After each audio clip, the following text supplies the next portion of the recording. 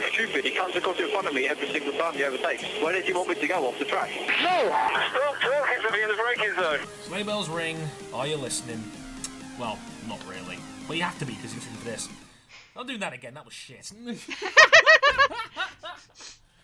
I haven't got any good Christmas references. This is terrible. Old Lang Syne. Go away, Zoe. Oh, dear. Lewis, leave that in. Put it in the bloopers. The file library on my blooper reel is extensive as it is. Like, you could fill a bank vault with that at this point.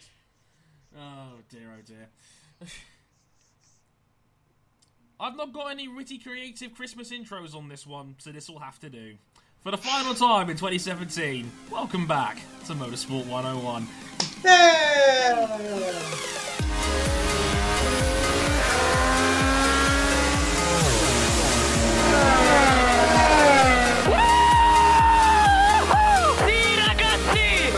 It, mate. I cannot believe you are the world champion!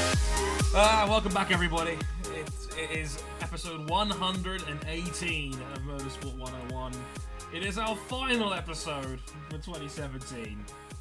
This is the part where you all sigh and pull really sad faces and go, "Aww." Aww. Like, let's not play around here. We're all way too excited for the IndyCar season to start next year. Yes. We're all very excited about the Rolex 24 Daytona. Yeah. And by the way, I've already made another blooper because it's actually episode 117 today, but we'll ignore that. Yay! Yeah! We're also decidedly average for F1. Yes. We're all just like, oh, it's F1 again. Yay. Yeah. Like, it's a thing. You know, the car's going to be 2 seconds faster a lap next year. Yay! But yeah, no one forgot to mention. Yeah, 2 seconds a lap faster. But even in the press release, Pirelli stated that the cars normally get 1 second a lap faster, normally each year. The other extra second is because of the tires. So it's like they're only contributing like 50%. Push the button. That's what I heard. Push the damn button. Jetterman, don't take your hand off that button. As you can see, RJ's already been at the eggnog, unfortunately. Howdy. I had a birthday recently. I don't feel much older. I've just decidedly given less fucks in life. Yes, that's the way it works. A happy birthday to Mr. RJ O'Connell. It was his birthday on Saturday. He is now the ripe old age of 28. May the good Lord help us all. That's a good omen for Brendan Hartley, by the way, because now we now share a number. Yes, leveling up in life. It just that existential dread. It is creeping up on you.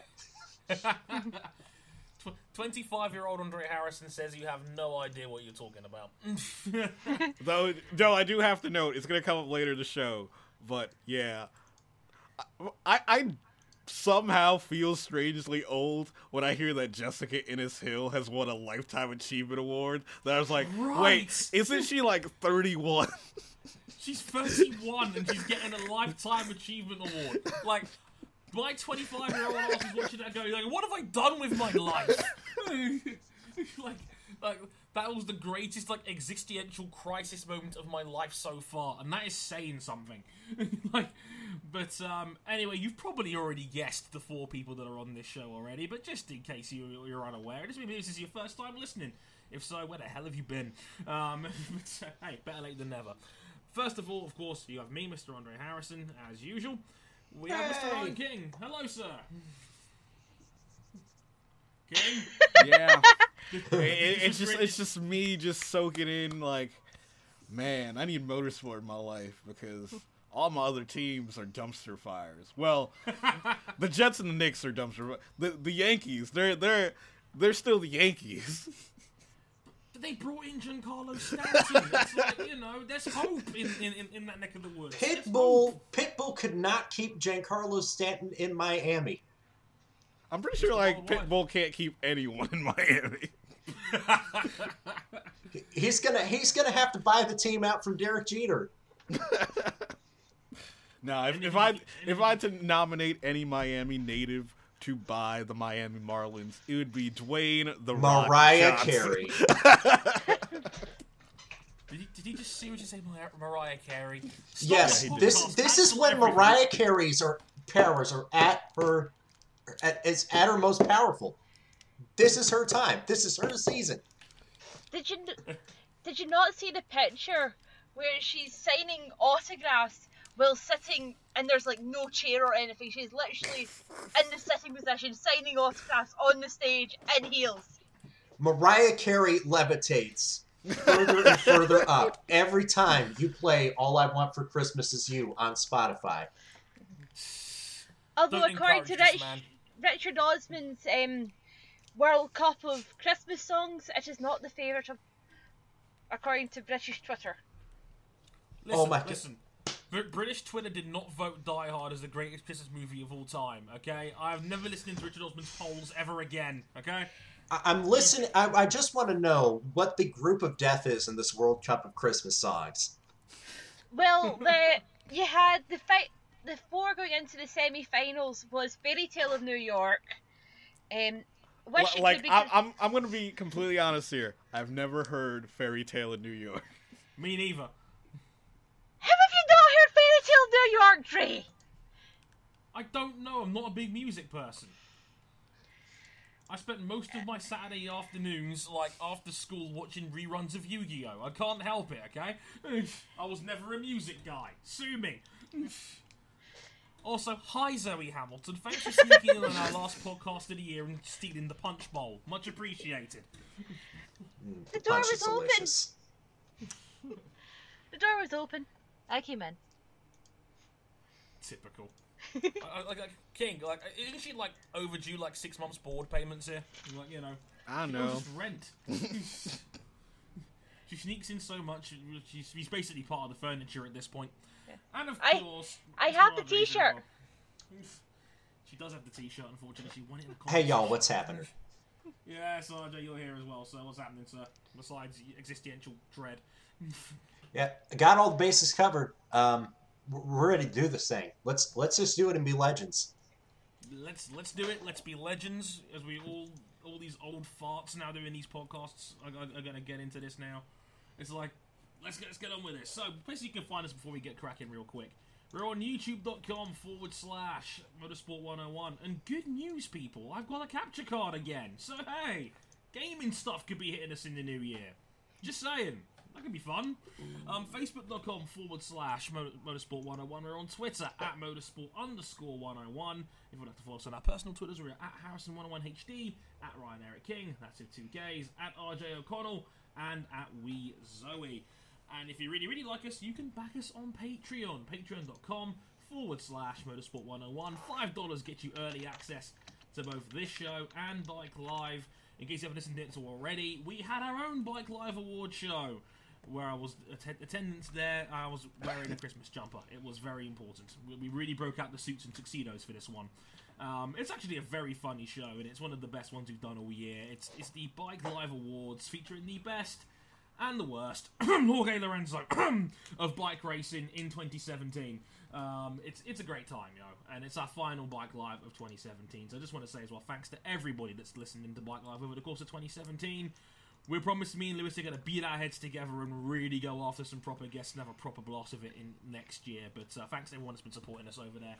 Oh, you biking crowd all the way through 2017. Much, much appreciated indeed. And of course, you can find all of our archives of episodes and some extra fun stuff in our blog section at motorsport101.net, including episode reviews of the Grand Tour. I'm doing that over winter as well because I've got to fill the off-season with something, jeez.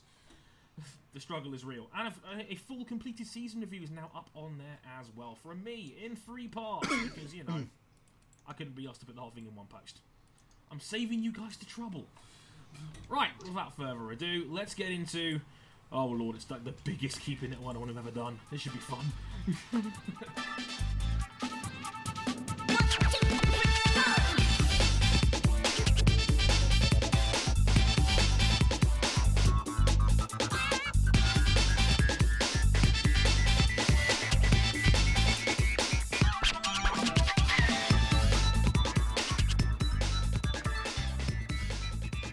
What do you do when you got no motorsport to talk about? We got some motorsport to talk about.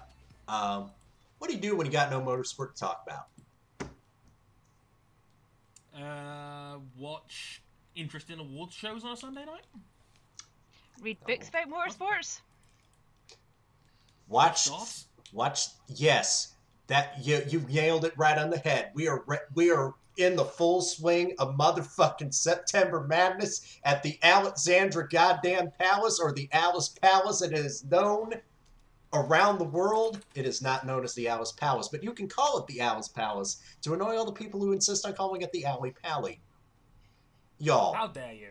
Y'all, we've had like 4 days of the PDC World Darts Championship, and we've already had the 8, the 11, the 12, and the 14 Cs all gone. That's 1/3 of y'all's Premier League from last year. Yo, is it March? Is it March? It's December Madness, kid. It's December Madness. And offices, I tell you what, the office pools all around this great country, whichever country you're listening to this from, I'm assuming it's just wherever you're listening it to.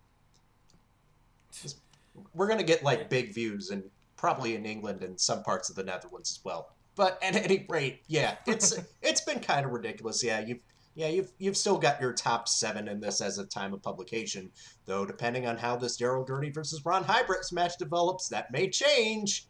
That's going on right now, literally as we record this. Daryl Gurney is 2 on December 18, 2017. We literally just had Daryl Gurney hit a 170 checkout literally 2 minutes ago. As you do. As you do. Michael Van Gerwen, still fun. Peter Wright, battling through pain. He had a damn health scare before the start of the tournament. I thought he was gone. Mensur Solovich, still fun and compelling dude. Up there in that bracket with Kyle Anderson, who also won his first match. Yee. Phil Taylor, he is retiring in case nobody told you that this was Phil Taylor's last World Championships appearance.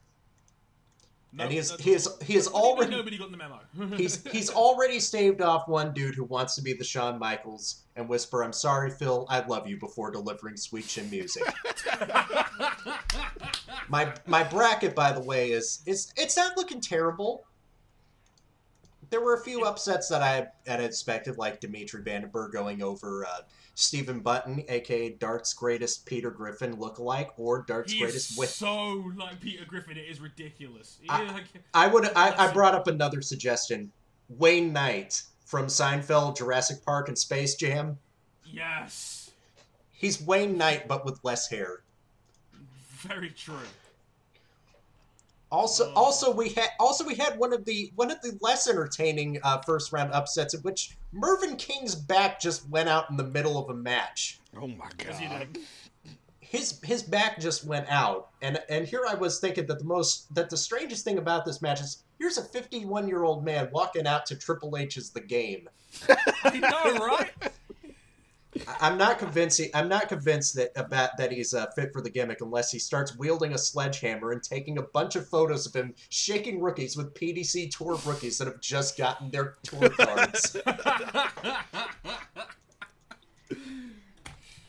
Yeah.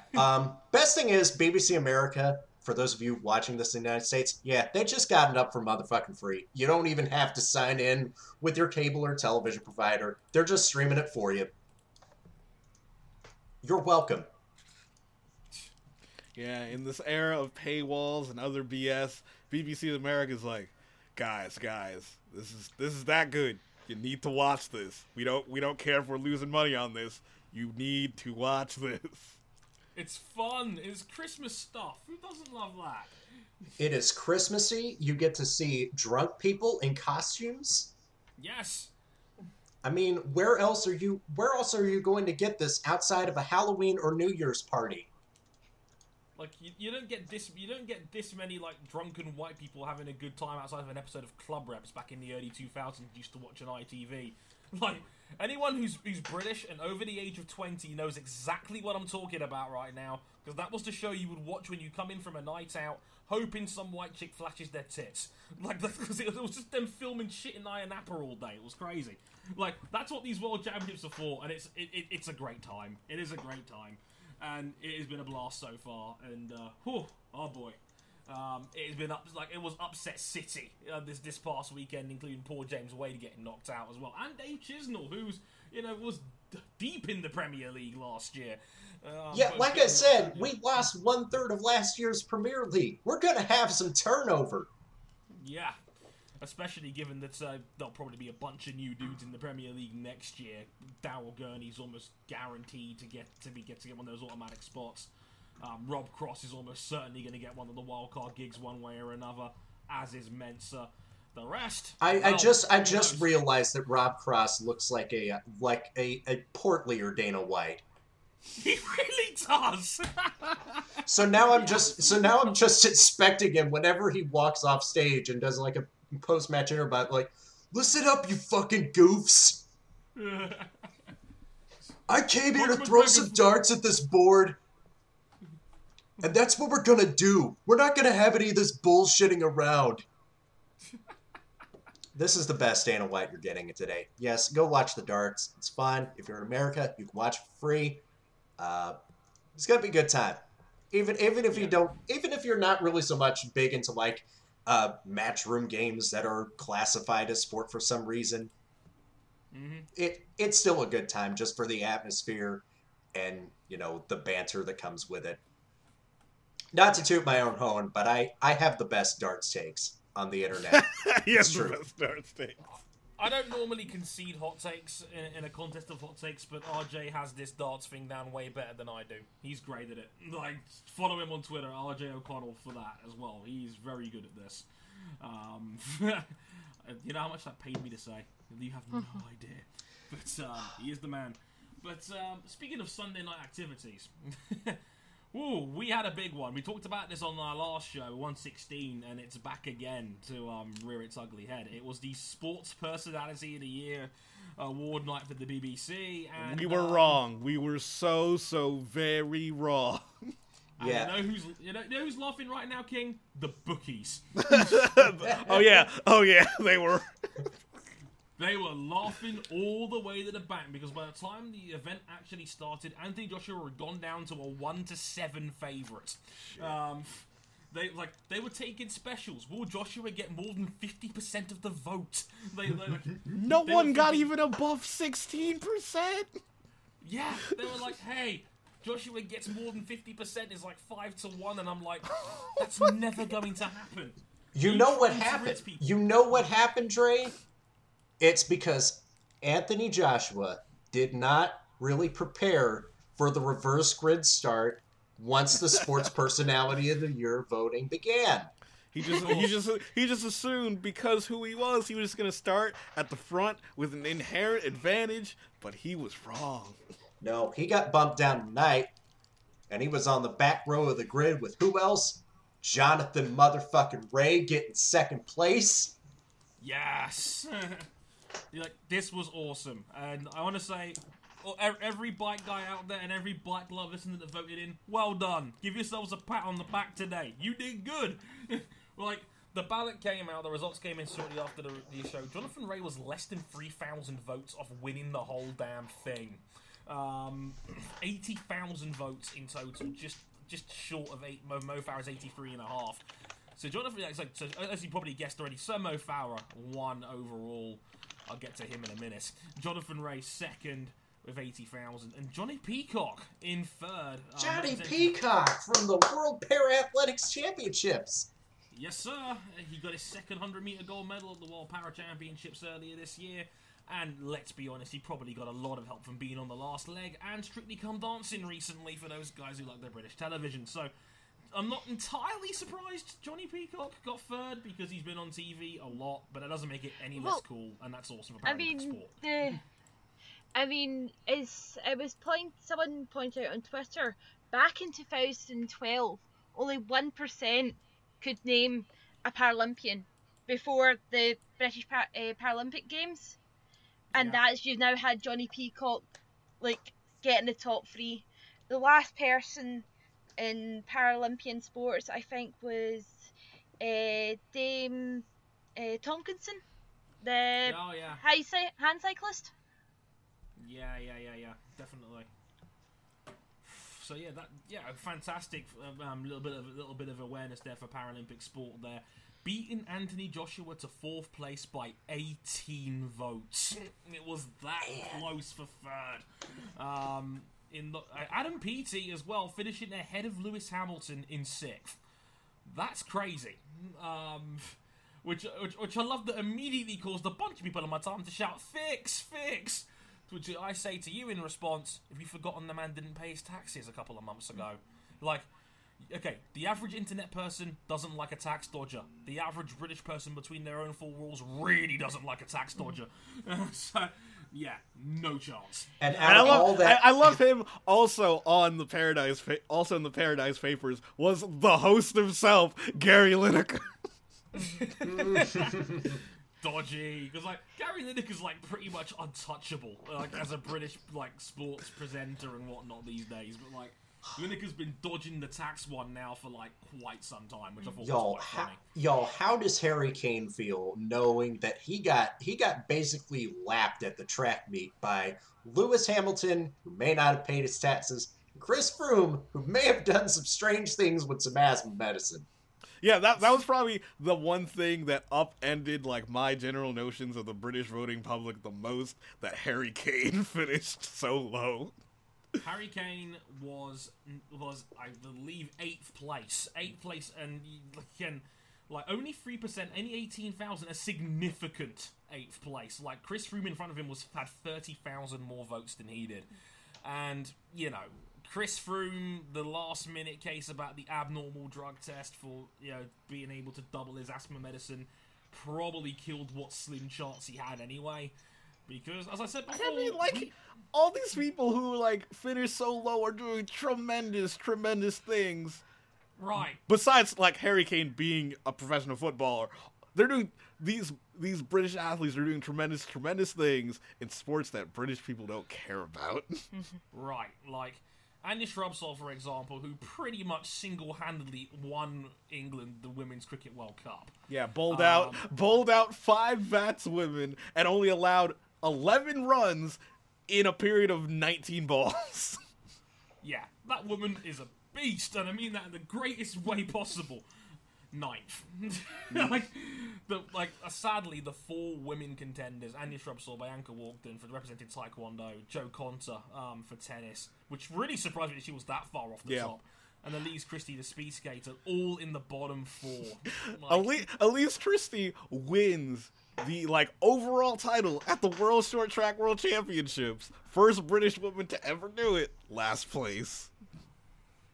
Yes, and you know what? It's the Winter Olympic Games next month as well. That's unbelievably unlucky. We really don't give a shit. That's sad. Is no one advertising Winter Olympic coverage? She could be an Olympic gold medalist, this time in 2 months. And spoiler alert, King, we don't have very many contenders for these things. If we walk away with 1 gold, we've done well. It's normally the skeleton. It was normally that and the curling. Yeah, and let's just say Britain's gonna have a lot more opportunities to get medals at this Winter Olympic Games. Yeah, back in the day, it was either our assorted female skeleton mobs. No, as in shout out to an earlier episode where I watched that documentary on Netflix, and now the IOC has announced that the Russian Federation won't be allowed to participate at the games. Go watch Icarus. King talked me into it. It's friggin' amazing. Holy shit. I will talk about it on some podcast in 2018, but Icarus is friggin' insane. If you have not seen it, go out of your way to see it. It starts off as one guy on a controlled, steroid experiment, and it spirals out of control quite quickly. And it ends up becoming basically the story of how Russia are not allowed to take part in the Olympic Games, as you do. Something else I want to bring up, the response to Kenny Dalglish when he came on stage. like, as soon as they said a Liverpool legend, it was like, it's Kenny. Oh yeah. But yeah. On that one. But yeah, it's like Lewis Hamilton wins his fourth driver's title in the world, F1 pole, like all-time pole winner. Like, he's low down the list. So you talked about Chris Froome. He wins the Tour de France for the 4th time. Also wins the Vuelta a España same year. He's nowhere to be seen. Like, 7th. He was 7th. Lewis Hamilton was 6th. Adam Peaty, who, don't get me wrong, is now basically the god of British swimming, like the world's most freakish breaststroke swimmer we've ever seen. He was 5th, so the swimming crowd got behind Adam Peaty, so, fair play to him for cracking the top 5. I did not see that one coming. I mean, Anthony Joshua, as I mentioned, was 4th. We all know what he was going to be on there for, of course, the knockout scene around the world of him taking down Vladimir Klitschko. Yo, that was amazing. Yeah, that was the oh my god, we suddenly care about heavyweight boxing again moment. Probably a little bit too early in the year for that to. If that had happened in October, he'd have definitely. I'd say Anthony Joshua would have won if it was based on a panel of sports editors. If it was not a public vote, Anthony Joshua probably would have won. Yeah, because Anthony Joshua will be giving them their meal tickets soon because he's probably like the biggest British sports name out there at the moment. Like, everybody loves Anthony Joshua at the moment. Like, he's untouchable right now. He's witty, everybody likes him, he's an Under Armour guy, and he knocked out Vladimir. Of course, it kind of helps. Like, the amount of... I underestimated just how many people paid for that fight. Man, The BBC actually did have a piece in regards to, like, the best way to win it. I'm trying to see if I can find it now. And it was like, if you want to win it, this is like what you need to be, and it's like, you need to be from London. It helps. It definitely helps. I think being from London just tends to be like, I wouldn't say that's a qualifier. It seems like just most previous winners were from London. It seems to just be more of a coincidence than actually like a qualifier. King, I'm no longer going to ignore the elephant in the room. Like, of all the years Sir Mo Farah won this was the year he won it. Like, yeah. I think Mo Farah's been a perennial contender. He finished 3rd in 2011 as well, and he's been the guy that has been nominated, I think, 4 or 5 times now and has not won it. And I think that's the reason where they realize this might be the last chance. It's like it feels like when Ryan Giggs won it in 2009. It was like a we kind of owed you one award, so here you go.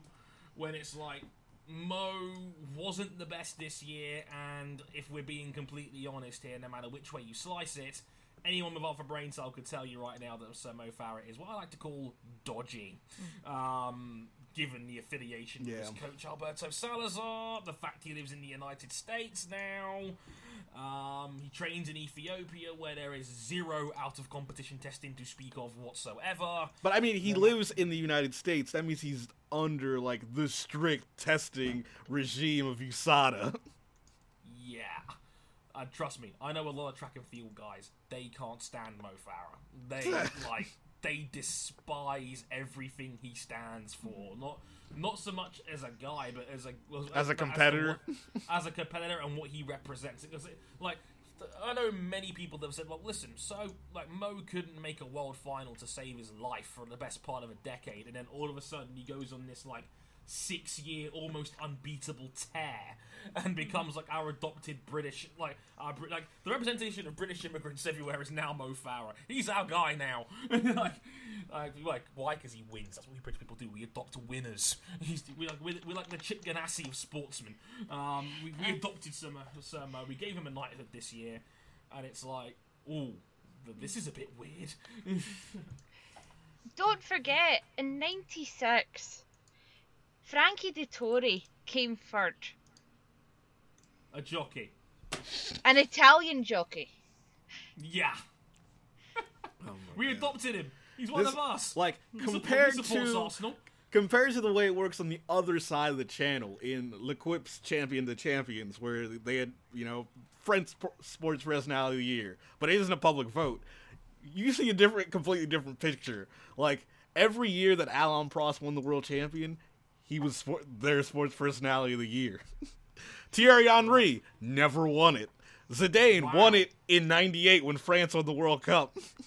Well, yeah, that one was kind of unavoidable, really. That's the last time a French footballer won it. It's the same deal with the Ballon d'Or king. Like, because Cristiano Ronaldo won the Ballon d'Or last week as well, his 5th Ballon d'Or. Like, we mentioned it before, and Philipp Lahm pointed this out for Bayern Munich. He was like, well, it's an attacker's award. No defender's ever going to win this, right? And he goes, well, like, in recent times, the last defender to win it was Fabio Cannavaro in 2006. King, do you remember what other significant football moment happened in 2006? Yes. Yeah, Italy winning the World Cup. Like, that's what it took for Cannavaro to win the Ballon d'Or. But I mean, like, Zidane was the last French footballer to win their sports personality. Like, Thierry Henry never won it. Yeah, that is insane, given how brilliant a striker, like... Tony Parker has won that award. Tony, the American basketball player. I mean, he plays in America. He's French, but he's won the award, and Thierry Henry hasn't. Man, why doesn't America have something like this with this much ban around it? I know we got the SI Sports Person of the Year and the SB's Best Male and Female Athletes, and that's fine. Because we have too many of them. Yeah, that's true. That's we have too many of them, and that's the problem. We can't centralize all the banter. Yeah. The ESPYs tried to be that, but like not enough people care about the ESPYs. They really don't. Oh, not unless Peyton Manning's roasting Kevin Durant. Even though like they pick the perfect day to have the ESPY Awards on like a day where there's like no pro sports in America. Yeah, it's a weird one. I mean, just to give you a quick rundown of some of the previous winners as well before we move on, like Andy Murray's won 3 of the last 4 going into this. No surprises there. Lewis Hamilton won it in 2014. He was the first F1 guy to win it since Damon Hill in 96. Known taxpayer, of course. Taxpayer. Like, again, we Brits are on and off when it comes to us caring about cycling. Bradley Wiggins and Mark Cavendish winning it in 2011 and 2012 respectively. You want to go back a little bit further, you can go back to Sir Chris Hoy, 2008. And we've got we love our horses too, because even Tony McCoy won it in 2010, which was another definition of the we kind of owed you one, Tony. So have this one, AP. Don't forget Zara Phillips in 2006 following her mother and winning it. Does not compute. We don't speak of 2006, Zoe. Okay, we leave that one in the locker, like eventing one friggin' award like 10 years ago. But again, big shout out one more time as a motorsport guy to Jonathan Ray, because that was a phenomenal achievement. He was the first biker to even make the shortlist since James Toseland in 2008. And to be fair, Toseland finished 4th that year. I distinctly remember that one. He finished 4th, just behind a pretty loaded top 3 of Chris Hoy, Lewis Hamilton, and Rebecca Adlington in an Olympic year. Another thing to be mentioned is every year they do a thing on both sports people and sort of coaches and commentators who had left us. Mm-hmm. The last person they showed was John Surtees, who won it for his motorbike career in 1959. Yep. He was the last person they showed in the video. Indeed, a nice touch indeed. But that was sports personality of the year. No, Trey, you're not avoiding this. Your boy didn't win overseas sports personality of the year, and possibly his last possible year to win it. Which is funny, right? Because, like, a lot of British guys were really pulling for Tom Brady to win that award. And I'm like, why? Why do you want Tom Brady to win this? He's about as likable as putting your foot in a bear trap. Listen, I'm a Patriots fan as much as the next guy, but I do openly admit our 2-star players are dicks. Yes. And that's Tom Brady and Rob Gronkowski. And I have no problem admitting that. He didn't win it. No surprises there. Roger Federer won the over for a 4th time. For a 4th time, because everybody likes Roger Federer. He's pretty impossible to dislike. Even despite RJ using a private network and spamming Michael Van Gerwen about 1,500 times, he didn't quite get it. Sorry, Oops. RJ. Sorry. Yeah. My bad. I mean, like, up until this year, there was actually a tie for most overseas sports personality of the year awards given to a single person. It was a tie between Usain Bolt, Roger Federer, and Muhammad Ali. That tie is now broken. Yay. It's something. Yeah, just taking a peruse through the Best Male Athlete ESPY Awards, and I can tell you that, Dre, you say that Britain doesn't care about cycling. Well, there was a point in time where America really did love its cycling. You just take a look at it through renters. I was a complete idiot for missing this, but we were talking about Switch just before we went on the air, and I was like, I wonder who won it between 2003 and 2006, and I was like, was it LeBron James? No. Not my finest hour. No. Though LeBron did win it as recently as 2016. No, you got to go back, all the way back to that pivotal moment in the movie Dodgeball, A True Underdog Story, where Vince Vaughn's character is ready to just pack it up. He's just seen his coach get crushed by the most ironic signpost in the Vegas casino. He's thinking of selling out to Globo Gym. All of a sudden, who else shows up at the airport bar? The motherfucking Lance Armstrong. That guy. What guy? That guy. Of Though, course. I do have to admit, ESPN, apparently, they've fallen in love with basketball. The last time a non-NBA player has won was Drew Brees in 2010. Drew Brees in 2010, and was that the year? Was that the year or the year before Katrina hit and Drew Brees was basically a demigod in the state of Louisiana? Oh no, that was the year when they won the Super Bowl. Yeah, that's the year when they finally won the Super Bowl. Yeah, that. It was always going to go to Drew Brees, wasn't it? Because everybody loved Drew Brees back then. A baseball player has not won this award since the 20th century. Since the 20th, I love how the way you phrased the 20th century. Michael Johnson has the only track and field related Best Male Athlete at the ESPY Awards. Looking at the female athlete ESPY, okay, you have a lot of tennis. Julie Crone from Thoroughbred Horse Racing, a jockey, has won this award. Jockey has won it award. Simone Biles won it in 2017. Rousey won it in back-to-back years in 2014 and 15. They gave it to Rousey twice? Yeah. Good Lord. Lindsey Vonn won it twice. Annika Sorenstam won it twice. Serena Williams has not... Okay, Serena Williams won in 2013. That's fine. Yeah, both Williams sisters have won the award. At least we got Simone Biles in there for last year. I'll take it. Actually, last time a player on the Americans women's national team has won the award was Mia Hamm in the year 2000. That's giving me really weird Bend It Like Beckham movie flashbacks right here. 2000? Good Lord. That's a thing. Yeah, and she won it in 98 when they won the World Cup. So pretty much when they won the Olympic Games and the World Cup. And your International Athlete of the Year for the third time, Usain Bolt. What did he do this year? What did he do in 2017? Nothing. Retire. But have a good time.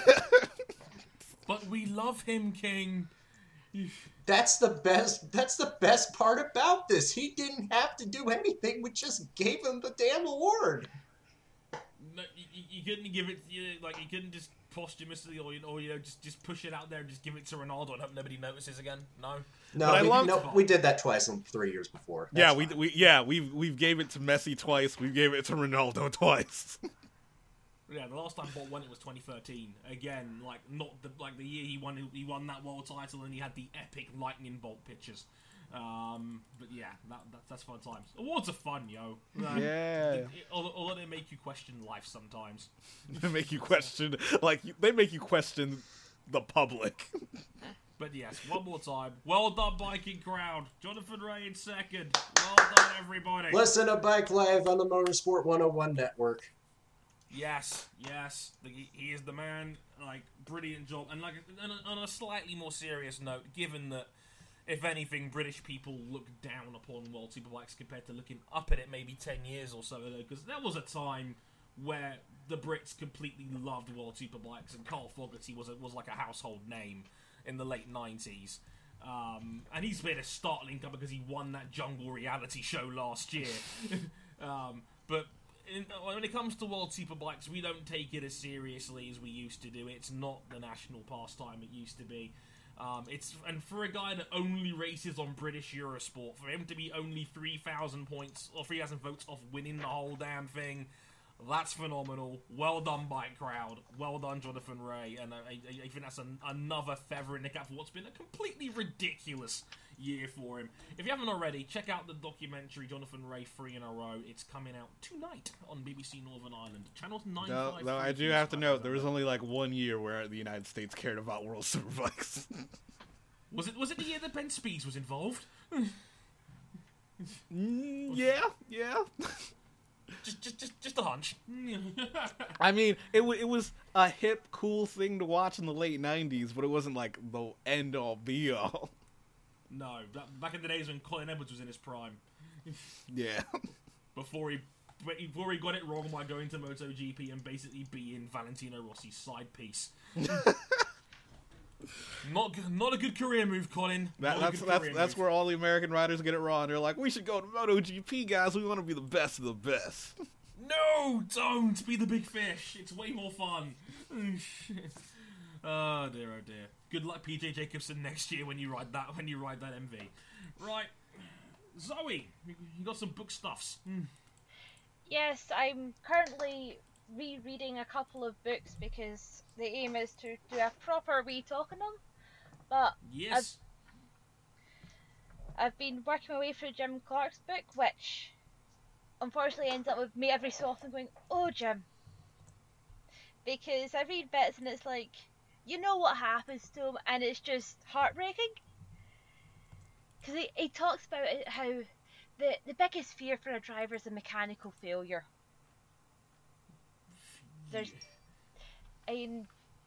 I've just flicked a random page to pull out a quote from, but one of the things he talked like, at present, only two things are really clear in my mind.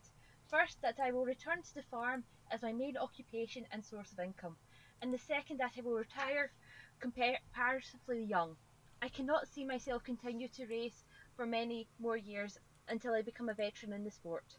It may seem odd for the youngest champion in history of Grand Prix racing to be talking of retirement at the age of 27, but I predict there will be even younger champions in the years to come, and that retirement in the late 20s will be commonplace of the sport. He didn't think Mario would be racing until his 50s.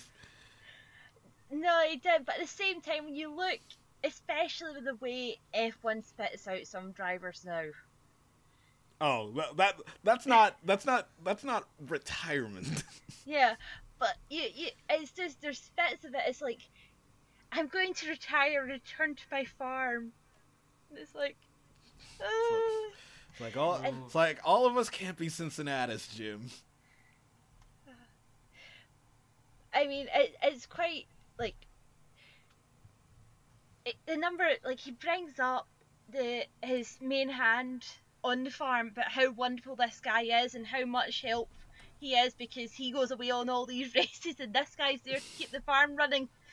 It's just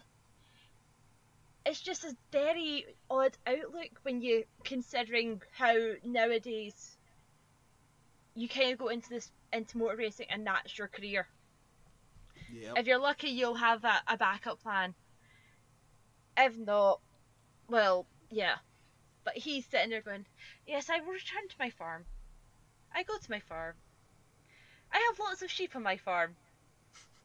I mean, he talks about how he basically inherited a farm after his uncle and grandfather both died quite, like, pretty much one after the other. And everything, But the detail he also goes into when he talks about the racing itself is quite something. But one of the things, when the first time I read it, and reading it again now, that stood out was when he's talking about 1961 and it gets to Monza and he kind of just skims over it and it kind of sticks out, and then you get later on, and he goes into detail, which includes the fact that when he'd won the championship, he got pulled back up by the police, and when he returned to Britain, they weren't asking him about the fact he was now a world champion. It was, the Italian police were talking to you. What did they want with you? Oh my god. They were too busy admiring my winner's trophy. I mean, he's quoting the transcribe of his conversation with the press, and one of the things is, well, what if they, like, basically you can't return to Italy? He's like, well, I don't return to Italy. Do you think you can win a world championship again without returning to Italy? He's like, yeah. It's just quite funny. It's like, I mean, in the end, he ended up like skipping Monaco to do the Indy 500 on a couple of occasions, and then won it and all that. So, but no, I'm trying to figure out the best way to break it down without me just going like this. It's not going so well. But yeah. Look out for that, possibly in January, maybe February. Yee! That sounds like fun. I can't wait to see how that comes together in the end. Keep an eye on that in early 2018. I'll keep you guys posted on the social medias. I do have to mention a book I am looking forward to that Robin Miller just casually dropped its existence on his most recent like holiday gift giving video. But so in other words, he shamelessly plugged himself. No, it's not a book written by him. He has nothing to do with this book. Oh, I was gonna say. I was like, that sounds. He dropped the existence of someone else's book. Gotcha. Well, noted probably one of the most prominent IndyCar journalists of like the past 50, 60 years, Gordon Kirby, is finally doing a comprehensive history of American open wheel racing book, which like I've so long. Nice. Yeah, because it like currently one does not exist. There's no like Formula One has about like 3 or 4 of them. One for IndyCar does not exist, and Robin says that Gordon Kirby's will probably have it done in about a year's time. So I'm excited for that when that finally drops. Yeah, I mean, I must say, when it comes to the Motorsport magazine, he is one of my favourite writers in there. So he is. Yeah, that sounds fun as well, man. That definitely sounds fun. A couple more quick things I want to get through before we move on into the news section real quick. Grand Tour Episode 2. Definitely give it a watch. Full review is on the website. Probably the best one they've done so far. And that goes for both series. Man, why can't the Grand Tour be this good every time? Because Clarkson, Hammond, and May still think they're gods, and even though the year's 2017 and not 2003. But hey, who cares? Yeah, great episode. Main event, full GT race from New York to the Niagara Falls. It's fun, even if James May is a complete dick to Hammond, which is actually almost funny. And it's so like he's just enough of a douche to like not be awkward about it. It's really fun.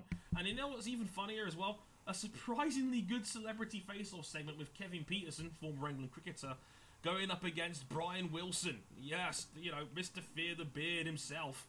Formerly the former closing pitcher of the San Francisco Giants in the baseball versus cricket matchup, or as they called it, fastest person in the world who makes a living catching small balls. Rolls right off the tongue. It's a great episode. Check it out if you haven't already. And, we couldn't end the year without one last edition of the Motorsport 101 Fight Club! Fight Club! Oh my god. I'm convinced we may need to redo the voting. Oh yeah. This So we had a late postal entry here for I can't quite believe this happened, personally. Massa's like is Felipe Massa's kart team here? Yeah, this is Felipe Massa's kart team that is entered in the 500 miles of kart, or the 500 milhas de kart. It's a big end of the year race. You have a bunch of prolific Brazilian drivers that do battle in this. Apparently, 500 miles of the kart is very tough on the body because the winning team had 11 people on it. But that's not why we're here. We're here because we had a goddamn fist fight. We had more than just a fist fight in this thing. Yeah, I'm pulling up the video now. Should we come together for a live review? Yes, let's all come together. Let's all come together. Have you got the link? Have you got like the 31-second starting point on YouTube here? I will get to that 31-second starting point just to set the scene here. The protagonists in this fight are Rodrigo Dantas, driving for Felipe Massa's team, against Tuca Roca, a former Brazilian stock car and A1GP racer, who was in second and trying to chase Dantas down for the lead of the race. Yeah. So, are we ready here? Yes, I'm ready. I'm as ready as I'll ever be. Okay. 3, 2, 1, play. Now, we have an accident here. There's a spin out. Both guys are in the wall. The other guy's sarcastically clapping. And next thing you know, there's handbags here. They pull each other. We have some ground game work here. And then a man in the white just basically takes the top mount and starts beating the crap out of him through the helmet. Yo, when I first watched this was like an armbar takedown. Right. He went full Mighty Mouse in UFC 217 here.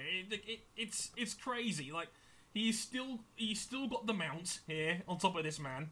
And he's giving him a lecture from up above, while basically, I don't know if he was punching the helmet or was he trying to punch through the gap.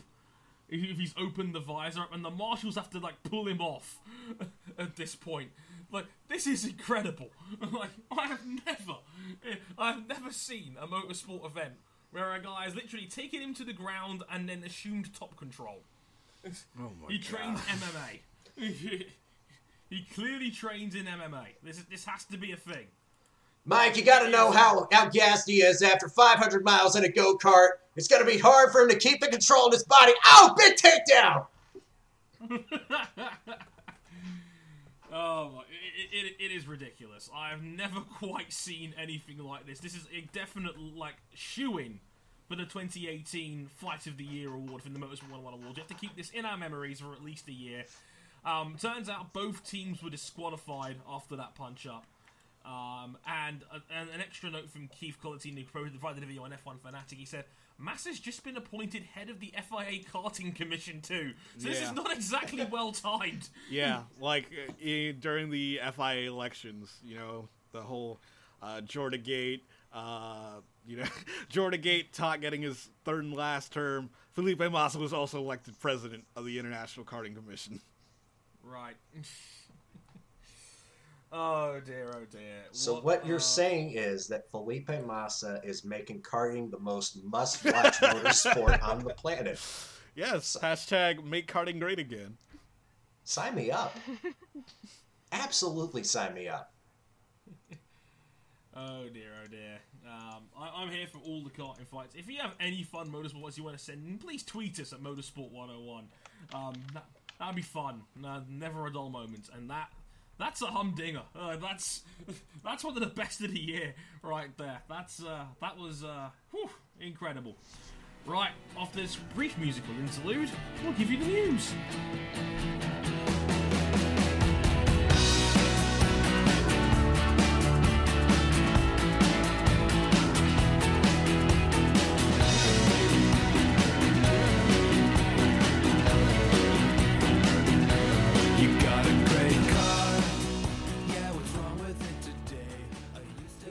IndyCar news.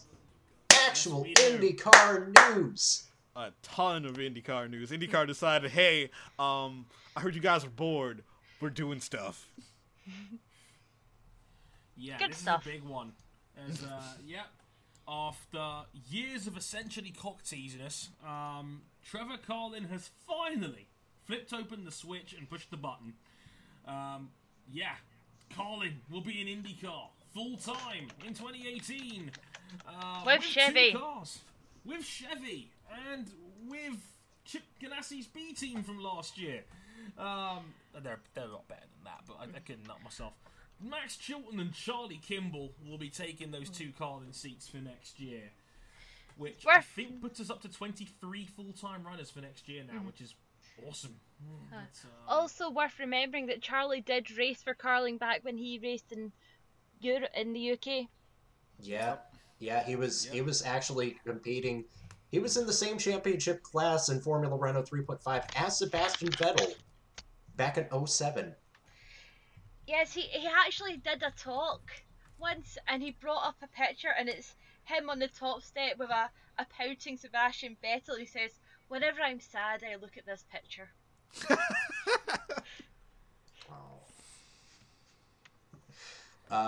So basically Trevor Carlin's got 2 fully funded rides to just make the transition to IndyCar go a lot smoother. And you've got 2 experienced hands, especially in Kimball, who's going to be in his 8th season, and Max Chilton his 3rd. This ain't bad at all. Nah, that's a team you could have for like a good couple years. Yeah, that's a solid team to start off with. I mean, okay, Charlie Kimball, we make many a joke about Charlie Kimball on this show, but there are worse dudes to start a team out of the box with than Charlie Kimball. And he is still easily capable of a good top 5 every once in a while, is what he does. And Chilton, well, he's had many a solid result last year. We had the universal opinion that he probably shouldn't have lost his drive last year. I mean, he led more laps at the 500 than anybody else. Had a couple of really strong finishes throughout the year. It's a nice little team they've got together to start off with. Like, you could do a lot worse out of the box than these 2. Hell yeah, and you can build towards the future because Carlin now has a complete ladder starting in Indy Lights and now going up to the IndyCar series, and of course now you have a place for these drivers that are employed in Carlin's European ladder, which they're still committed to, as we've learned with Lando Norris and Sergio Sette coming to Formula 2 with Carlin next year. Wait. Are you hinting at we could see Sergio Sette in IndyCar? That's certainly a possibility that exists. I'm also saying that Lando Norris could make the jump to IndyCar. I don't know about Lando. He has other employers. I mean, that's true, but these employers also have an interest in going over stateside as well. Oh my God! It's realistically not going to happen. Yeah, for a while. Sorry, yeah, McLaren are not going to have Lando Norris as a full-time driver in IndyCar. But you can dream. You can You can dream. Live the dream, you guys. Live the dream. I mean, it was a dream of mine for ages that Fernando would do the Indy 500. And that happened. Yeah. I love the sequence of events through, like, the last part of this year where Trevor was just like, we're going to IndyCar. Just kidding. We're gonna stay with Formula 2. Nah, just kidding. We're going with the 2-car IndyCar team. We're doing both, y'all. Both is everything. good. We're covering all our young driver bases right here. So, Carlin for 2018. Fan times. Like I said, I think we're up to 23 full-time runners for next season. Sticking with IndyCar, Andretti very slyly teased that they were going to have a 6th car for the 500 via the casual medium of a Christmas tree. Basically what they did was they were basically just doing a series of, like, fairly innocuous and fun holiday posts, and then they're doing their 12 days of Andretti Autosport, and they kind of sits Indy 500 drivers, and then you just, like, pause and you wait, what? What? I thought you only had 5. Oh. Turns out they did unknowingly to us drop a big hint about a 6th driver. And it was announced later that day, Carlos Munoz is back. Carlos Munoz is back, baby. That means, if I'm correct, we have 100% guest rate in next year's Indy 500. You're right. Yep. Yes, we do. Jack Harvey and now Carlos Munoz in the Indianapolis 500 with Andretti Autosport. I did like Michael's tweet, which was "Welcome back home, Carlos." Oh, right in the feelings. Yeah, right in the feels. Like, why couldn't you keep him, Michael? It was just coming together for him. He had his first win, his first pole, and but yeah, great to have Carlos Munoz back. Well, we've mentioned it before. He might be the best shot you have of winning at a super speedway on a regular basis. 4 top 10s in 5 Indianapolis 500 starts, and he started the front row as a rookie. As a rookie honestly, who was doing Indy Lights Out full time. And honestly, the scariest thing to me is a guy who's really good at the speedway, and that's going to be his only IndyCar race this year. That's the kind of hunger that I'm afraid to see out on track. Dre loves it. Dre loves his flat cap boy out there trying to win it in his one-off attempts, but that to me is scary. Goddamn right. I'm here on the Townsend Bell wagon. I know it's only like You're on the Bell End wagon. Oh my God. Get out. But I think Carlos might be able to take it all the way to victory lane. We're not having Zoe back on next year. I've been gravely offended by this.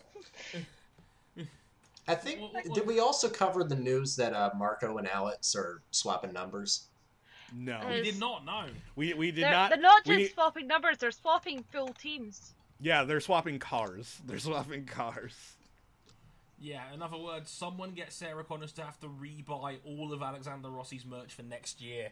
Because, yeah, they're swapping cars. Alex Rossi is moving to the 27 car, while Marco heads over with Brian Herter to drive the 98 for next year.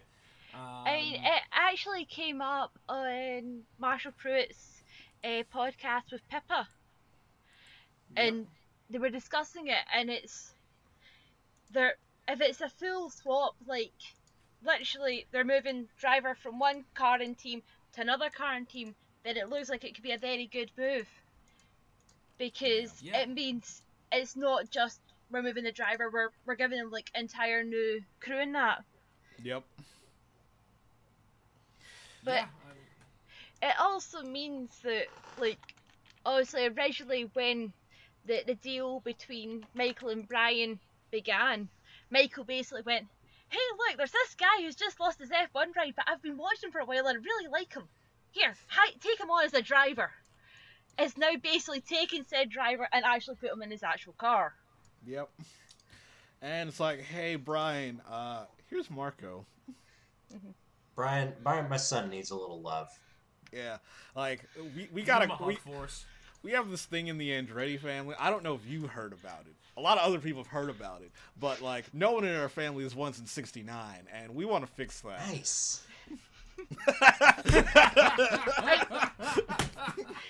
I mean, I brought it up earlier. Brian's nickname back when he joined Andretti was EB or Engine Bitch. I was wondering when this is coming up. Because he was the one who did all the testing. Right.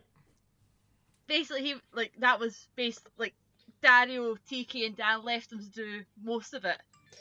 And then basically, didn't he win like a race at Michigan because of these engines upgrades? Yes. And then turned around and told him, like, who's the bitch now? Yes. He was giving them this monster engine they built for Michigan in 2005 where he won. He came back after the celebrations. He turned to us and said, "Who's the bitch now? This is Dario talking about this." Oh my God. But one of That the is things. quite the thing. One of the things is, Marco's apparently very technical, and what's been the main problem is they found a good setup and then they've kept trying to push it. Yeah, because we've seen what happens when Marco sets up a car and it's not pushed. Like when he gave his initial setup to Fernando Alonso at last year's 500, and Fernando pretty much almost won the race. Mm-hmm. Oh, The same for Alex as well. Yes. So hopefully by having him, like Brian properly having him on his team, he can basically grab Marco and go, right, you've done your bit with the car. You're now going to stand over there. Leave the car alone. Go and stand in the corner.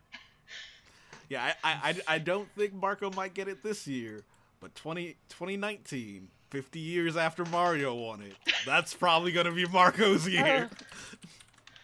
Oh god, it's like, honestly, I have been sitting here on the Marco train since the Indy 500 of 2006.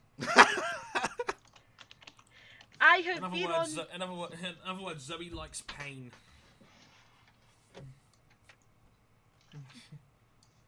Dear. It's like I've always thought. I mean, basically the way I look at it, right, with Marco is that if anyone could get the best out of him again, it'll be Brian Herta. And I think this move was probably a year overdue. And yeah, I mean, it does also kind of scream like last chance saloon, really, for Marco as well. Given this is what, year 13, I think, of Marco in IndyCar now, and it's never really kicked on from where he was when he first started. So, well, when Andretti still had their sports car team, it did look like he was possibly going to be going over there because, again, because he's good with setups and that, and he was good with the car, it did look like he was possibly going to move over there. I mean, we saw him with Rebellion Racing a few years back as well at Le Mans. Yeah. But there's always options, but yeah, I mean, let's hope Brian Herta brings out the best in him again.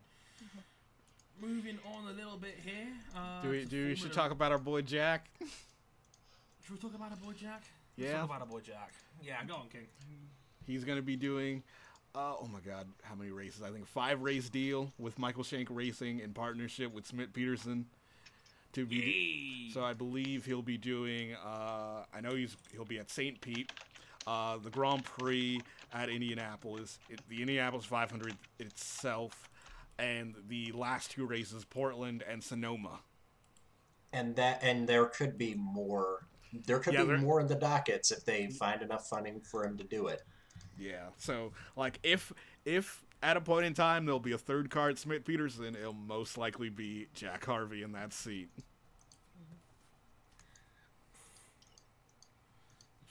I mean, that's great. I mean, again, we love Jack Harvey on this show. He's a proper boy. So yeah, delighted for that for Jack. Great to see him back. Hopefully we get more of the Magnenta like we got last year, because that was fun. That was a good color. Okay, so schedule so far is going to be St. Petersburg, Long Beach, the 500, and Mid-Ohio, Portland, and Sonoma. It's not a bad little set there. And I know Jack says he's aiming for top 10 finishes. Yeah.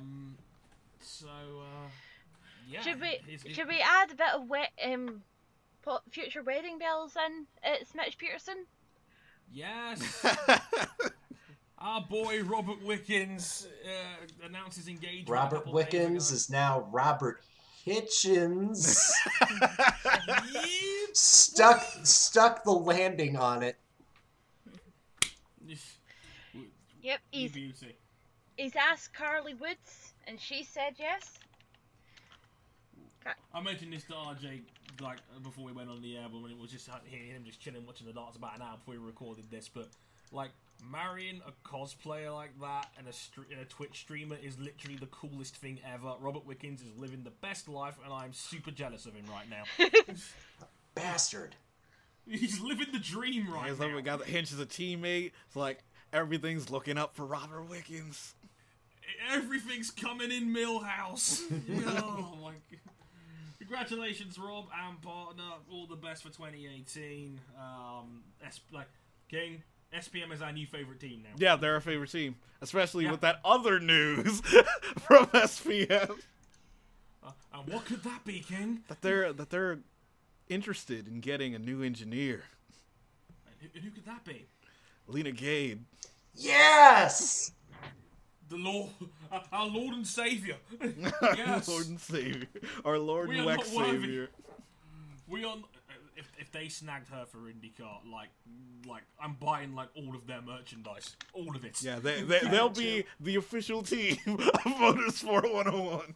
Yes, like I already know their social media guys quite well. They love us. Like they were so grateful for putting their Jack Harvey interview out there, and they retweeted the crap out of it. So SPM, if we could borrow a Hinch for a couple of shows next year, I'm just putting it out there, you know. No. Don't borrow Hinch. Let's have a super show. Mayor on Air meets Motorsport 101. Yes. Oh my yes! God. Dream big. Dream big. Your wildest dreams will come true. Yes. I'm like fanboying here harder than when JK was on Top Gear. It's just like, yes, come on. Dream big, yo. Dream big. So SPM, if you're listening, hook a brother up. You have my email. Just find it out there. We've had one of your drivers on the show before. Come on. Yeah, we will settle for Rob. Like, won't settle for Rob. Like Rob is like. Hey, shoot your shot, King. Shoot your shot. Hashtag the plot Wiccans. Hey. So SPM, if you're listening, call me. Right. A nice little segue back into LMP1, RJ, and it looks like we have another LMP1 privateer. Yeah, this news just kind of slowly got leaked, and then it just dropped out of fucking nowhere. Rebellion Racing are coming back to LMP1 after a sojourn in LMP2. Listen to this lineup. You're bringing in Andre Lauder and Neil Yanni, their combined 4 wins at Le Mans, together with Bruno Senna, who just won the LMP2 title. Gustavo Menezes, the best young American endurance racer on the planet. You've got Thomas Laurent, and then you've also got, I'm missing one other name here. Shoot. Matthias Besch, who is a solid endurance racer in his own right. I just want to point something out. In the 6 previous seasons of the World Endurance Championship, Rebellion Racing have won a championship in every single one of them. Granted, the first 5 were the old LMP1 privateer subcategory where it was basically just them. But then they stepped down to an ultra-competitive LMP2 and they won the thing in the final season. They have a brand new Orica chassis. They don't know what their engine's going to be just yet, but this is if anybody can take it to the bite of Toyota Gazoo Racing in 2018/19, it's gonna be these guys. Damn, because if I had anything to say to Toyota team, it would be Rebellions are built on hope, and Rebellion certainly has a lot of hope. Y'all, this is creating a fascinating scenario where after Audi and Porsche have left, suddenly LMP1's numbers look a lot better, and Le Mans might have a different entry problem in the fact that not enough privateer teams can get in. Yeah. I think it's more of the notion that they don't have to compete against big, massive factory teams anymore, and that the idea of them winning Le Mans overall seems more achievable now than it ever has been. So here's the thing. They're expecting up to 32 to 34 entries for the full WEC. All of them get automatic entries to Le Mans. You take all the automatic invitational winners, you basically just get like 10 or 11, up anywhere from 7 to 11 spots that are left to the race to invite other teams from the European Le Mans Series, other teams from the Asia Le Mans Championship. It's as has been covered on dailysportscar.com and on other podcasts kind of like this, it's kind of going to be a mess barring some strange turn of events. Yeah. Where a lot of quality teams are going to get pushed out. Yeah. I think I wouldn't go full takes I've seen on Twitter where YouTuber David Land has suggested trying to open it up like Indianapolis does and let more people qualify than there are spots and just let the fastest guys in. Oh, buddy, that would be fun. That would be fun. It would be logistically impossible. Yeah, it would be logistically impossible. But man, that would be fun. I also wanted to just toss in an extra bit of sports car racing news at the BMW end of year awards giving ceremony. We have an entry for the 2019 Rolex 24. It's 4-time Paralympic gold medalist and 2-time American open wheel champion. Alex Zanardi is back, and he's going to be driving a BMW M8. The god that is Alex Zanardi. My god. What a hero. The story writes itself. The fact he's back in a race car again, hopefully for 2019, is sensational. Yeah, it's going to be a 1-year project. BMW's first year in GTE and GTLM proper is going to be 2018. Meanwhile, Zanardi's going to work on developing his own hand-driven braking system to try and come to grips with the car. And if all goes according to plan, we'll see Alex Zanardi at the 2019 Rolex 24 at Daytona.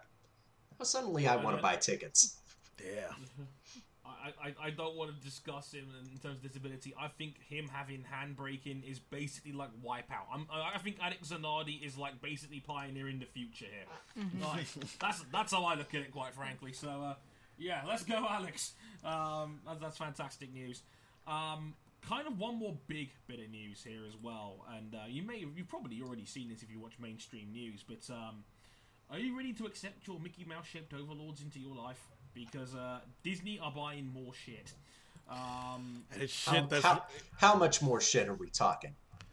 21st Century Fox, my friend. Well, most of 21st Century Fox. You know, like The Simpsons predicted back in the late 90s. That's so... It's actually happened. It's so fucking wild. Only, I think, $60 billion, you know? Yeah, a big $60 billion deal. Like, as I mentioned before, Rupert Murdoch deserves none of that cash. But, like, let's stop, breathe in, breathe out. Disney owns Sky now. Dear God. ESPN and Fox Sports are technically under the same umbrella. No, they're not. Disney bought all of the regional Fox stations. Like, the big, like, main Fox Sports 1, Fox Sports 2, Fox still owns that. But, all the international Fox Sports stations, that includes Fox Sports Latin America, which owns the rights to Formula 1, Disney owns that. Fox Sports Asia, which owns the rights to Formula 1 across all of Asia, Disney owns that. So pretty much, Disney owns the rights to Formula 1 across all the Americas except Brazil, the United Kingdom, all of Asia. So pretty much they don't own the rights to Formula 1 in Brazil, continental Europe, and Africa. That's it. Yikes.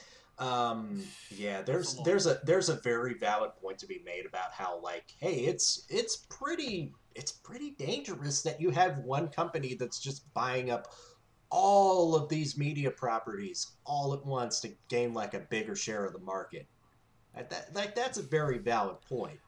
And amongst all the fantasy booking of like, oh, well, what if this Fox aligned character was a Disney princess, or what if you could actually get Spider-Man in a Marvel Avengers movie now, or the X-Men, or what have you? No, it's gotten to the point where it's like, does Liberty really have... Can Liberty be dictated to on the future of Formula 1 by Disney, since Disney owns most of the TV rights? That's just terrifying thought. Like it's bad enough when you've got that, and now you've got like the Autosport Network now. They bought GP Update from the Dutch like last week as well. So like, there's not much of this can Disney force Formula 1 to be a part of the MCU?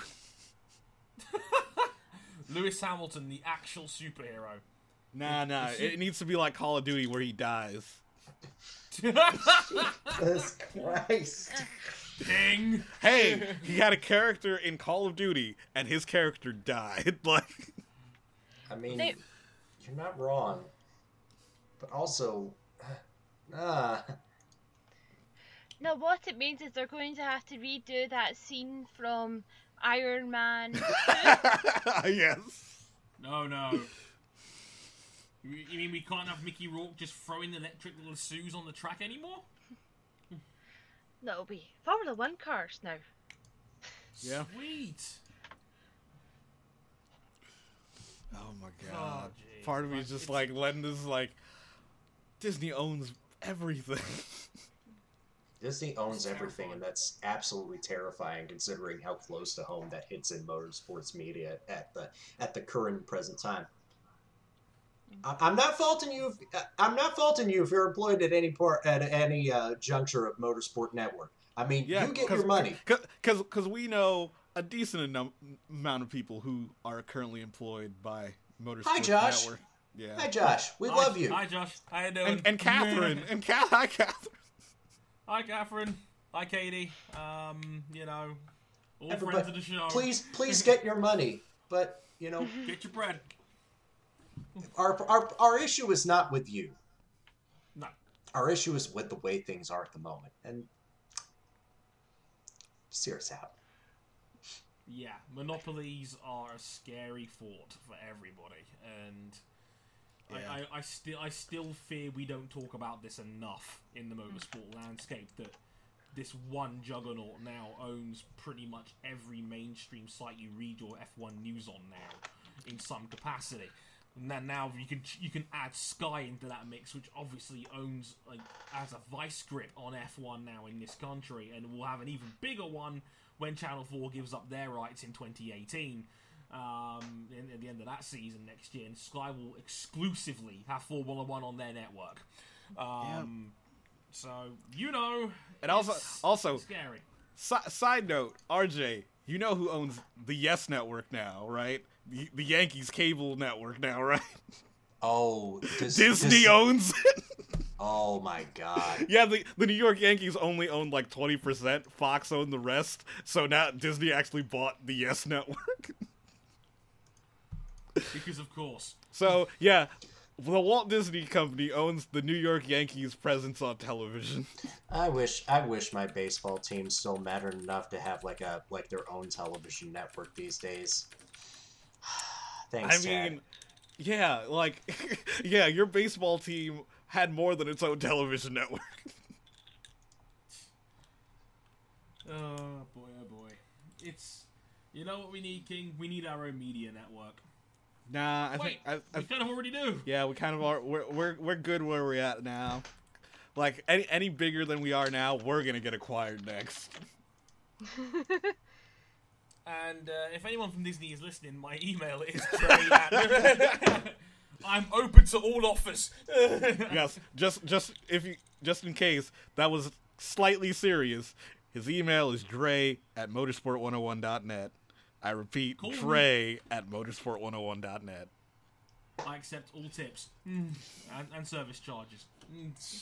I read every email. I'm just saying. Oh boy. One last So, bit. go on. I've got one last bit of news, and it's from the IndyCar's Mazda Road to Indy. Last year they started a shootout for a US 2000 scholarship. Yep, a Where the $200,000 scholarship to start your Yep. way on the road to Indy. Yep, and it's not just for American, like, people in the American series. You've got British, Australian, New Zealand series. So that happened last week, and the winner was Ireland's Keith Donegan. So So the Irish have a replacement boy if Connor can't come through. yep. He earned his spot in the shootout by finishing second at the Formula Ford Festival at Brands Hatch, and was one of 17 drivers selected for the shootout, which encompassed 9 nations. So, Nice. yeah, but the thing is, the shootout isn't just on racing, because you get interviews, they do sort of mock media and that. So you can't just be a good driver and absolutely rubbish at talking to media.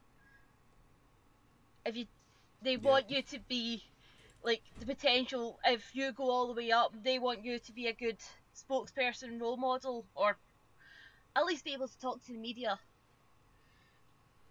in more than a monosyllable. So, Certainly helps. Oh, I'm trying to remember who won it last year. uh, I want to say, like, off the top of my head, I want to say it was Oliver Askew, but I'm not 100%. it was. Okay. It was. He was also one of the judges. Oh, he was one of the judges this year? Oh, Uh-huh. nice. The judges for it this year were Tom Long, Jonathan Bomario, Jonathan and Andrew Bomberito. Andrew Carbonell, who are Mazda Motorsport Factory drivers, Scott Goodyear, former driver, Victor Franzoni, who is the 2017 Pro Mazda Championship champion, and Oliver Askew. Who, like, the only reason I remember him, because he's literally the exact same age as my younger brother. They were born on the exact same day. Oh. Yes, that. So, if you're keeping an eye on the lower ranks, Danny, you've got a man there. It's worth pointing out, Dan. It's worth pointing out. You know it. I know it. There's a good chance Connor's not coming back. Sad face. Oh my god. Sad face. But, you know, We do have other sad news to talk about. Go on. Looks like Formula E's gonna need a new season finale. Glasgow, sorted. And every alternative Formula E journalist or fan that was planning to go to Montreal just had their hearts shattered. King, I'm looking at you. Yep. Ooh, Yeah. So the Montreal E-Prix was a fun event, but had its own logistical issues, you might say. Yeah, their main sponsor just pulled out as well, which didn't exactly help. Because, yeah, no, their main sponsorship didn't pull out. It didn't exist. Their sponsor was Hydro-Quebec, which is a state-owned power company. So when it's a company owned by Quebec's government. Yeah, and once that plug got pulled, it kind of just ran the whole thing into the tubes. So, Formula E needs a new venue. Honestly, I feel like Commissioner Bettman just wants to move this race to a Sun Belt country where they don't even play Formula E in the ponds in the winter. Or it's like, we're just going to have to just sit out a year, move the team to Brooklyn. It's not even like really designed for Formula E, but we're just going to have to live with it. Personally, I don't care that much because I'm not a fan of that team out in Long Island anyway. Nobody really knows why the Detroit E-Prix just decided to build its own brand new venue in downtown Detroit, and it's not really helping the attendance at all. When was the last time anyone cared about the E-Prix in Detroit? Doesn't even exist. Yeah, everybody's really old at races there. You'll probably never see, and it's really a shame because the times really don't work out. But you figure like with the venue and the season, you really feel like the Washington E-Prix would be held much later than the second round. Nah. They really invested in that one guy at the Washington E-Prix. It's not gonna work out. All I'm saying is that the Nashville E-Prix is perfect. The Nashville E-Prix is perfect. They already got that one guy from Montreal anyway, so they're good. Yeah, that's true. That's true. PK Subban is the Grand Marshal of the Nashville E-Prix now. That's where we're having the finale. It's wonderful. Yes. No, it needs to happen in Glasgow because they keep going on about how they want a wet race. They're not getting a wet race. Like New York, They Brooklyn last year almost ended up being a wet race, but guess who got sunburnt last year? This guy. King, you're a brother. How do you get sunburned? Because it was that clear and hot out. Oh dear. Anyone for Battersea Park? No. no. And No. As someone who I'm went to from it, London, no. no. As someone who went to it, no. Didn't think so. No. Like, as Zoe will quite rightly point out, give it the race up north in Glasgow, where we need the wet finale that we all deserve. get a web finale. We'll get the entertainment of feeding the drivers a deep fried Mars bar. Oh Lord! I see Alejandro just like looking at it and then looking up and like, there's no way this could be good for the environment. You'll be saying, "Oh, that looks kind of phallic." I'll have you know that there's one of the Blue Lagoon, a chip shop franchise up here, proudly boasts on every one of their shops that Justin Bieber went into their restaurant, their chippy, to get a haggis supper. Now, I want to see Lucas Degrassi try and find better and smarter ways to make a deep-fried Mars bar. Again, there's also the stoner kebab. Yeah, you just burn yourself if you put too much oil in the deep fryer, and that's just not smart. Yes. No, but apparently, Alejandro Agag, he said that it's either the season finale is it's just gonna be in Brooklyn, or it's going to move to a different Canadian city. Ooh, Toronto maybe? We have a Tim Hortons, therefore we're Canadian. Shut up! Go away, Tim Hortons. How can you be more Canadian than Canada itself? I have a Tim Hortons. I live in the one town that has a Tim Hortons that isn't You have two in Glasgow, and then you have the one in my town. Not even London has one. She's never mentioned this to me before, by the way, people. I even have a loyalty card. Oh, go away! What's worse than a loyalty card? So even we're definitely it has a maple leaf on it. We're definitely having the E-Pre in Toronto. Yeah, probably. Because it would be about I don't know. Because I think it would be 2 weeks after Indy Toronto. So it would be almost back to back. Hey, it worked to some degree in Long Beach. Yeah. Yeah, that wasn't the best E3. Fair. But we did have Scott Speed.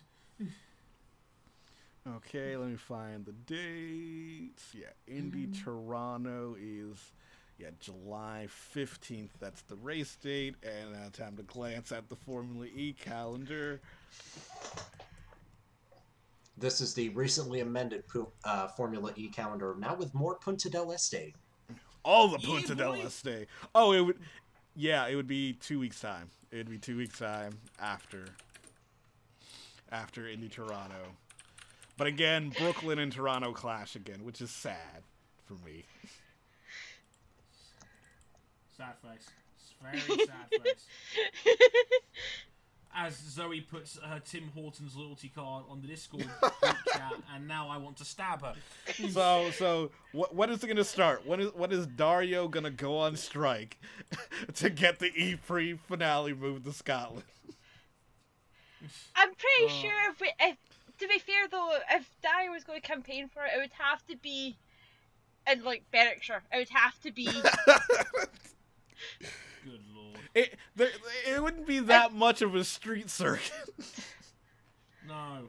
It'd be country roads. Yes. They can admire the Jim Clark room. Where Daddy would be doing his commentary from. And his commentary wouldn't even be about the race. Daddy would just be informing Jack of every piece of the that's actually from his collection that's now in the museum. The man has his own Jim Clark room. Oh god. Can we move it on here before Zoe basically starts waving the Canadian flag? Yes. Please, for the love of God. And I think it's time for our main event. It is time for our final main event of 2017. I would like to call it the Find 50 Ways of Pissing Dre Off for the next half hour. Disney, guess what? We're giving you a bit more of our time. Surprise! It's the Autosport Top 50. Whoa. Disney doesn't own Autosport. Close enough. But the first guy on the list might as well be Disney related. Oh. Alright. Okay, now, again, I can genuinely say here, I have not seen... I've only seen about 2 names on this list. One of them was spoiled by Zoe earlier in the week. That was Joseph Newgarden. And I think I saw where Sergio Perez ended up. And that's about it. Everything else is blind to me. And may the good Lord help us all. Yeah. Yep. Number 50 is probably the first choice of a name for this Star Wars character. Number 50, Dane Cameron. Hey! Yeah. Let's see what you did there, King. Yeah, in the listing they mentioned that he didn't retain his championship title in IMSA this year, but he got an even bigger prize, a drive for Penske next year. Which is neat. Dane was also one of the Cadillac drivers. Yes. They also mentioned that despite only getting 1 race victory, on average, he was the fastest prototype driver across all 10 rounds this IMSA season. Nice. Yeah, he's going to be a good fit. Who was it 49? 49, Nicky Thim, the WEC Aston Martin driver. And motorsport's greatest Enzo Amore lookalike. I mean, have you seen his hair? Oh Yes. my god. Oh, Lord, that's a biggie. Yes, definitely. Okay, onward to 48. It is a man close to my heart. Raffaele Marcello is number 48. He's not. Hammer. Yeah, he wasn't in single seaters this year, but he moved over to GTs and he's re-entered the list. My, what a competitive factory drive will do for you and your confidence. Yes. Nice. Nothing's ticking me off so far. Yep. We're off to a good start here. 47. We got our first single-seater driver. It's back on the list after a year off. Alex Lynn.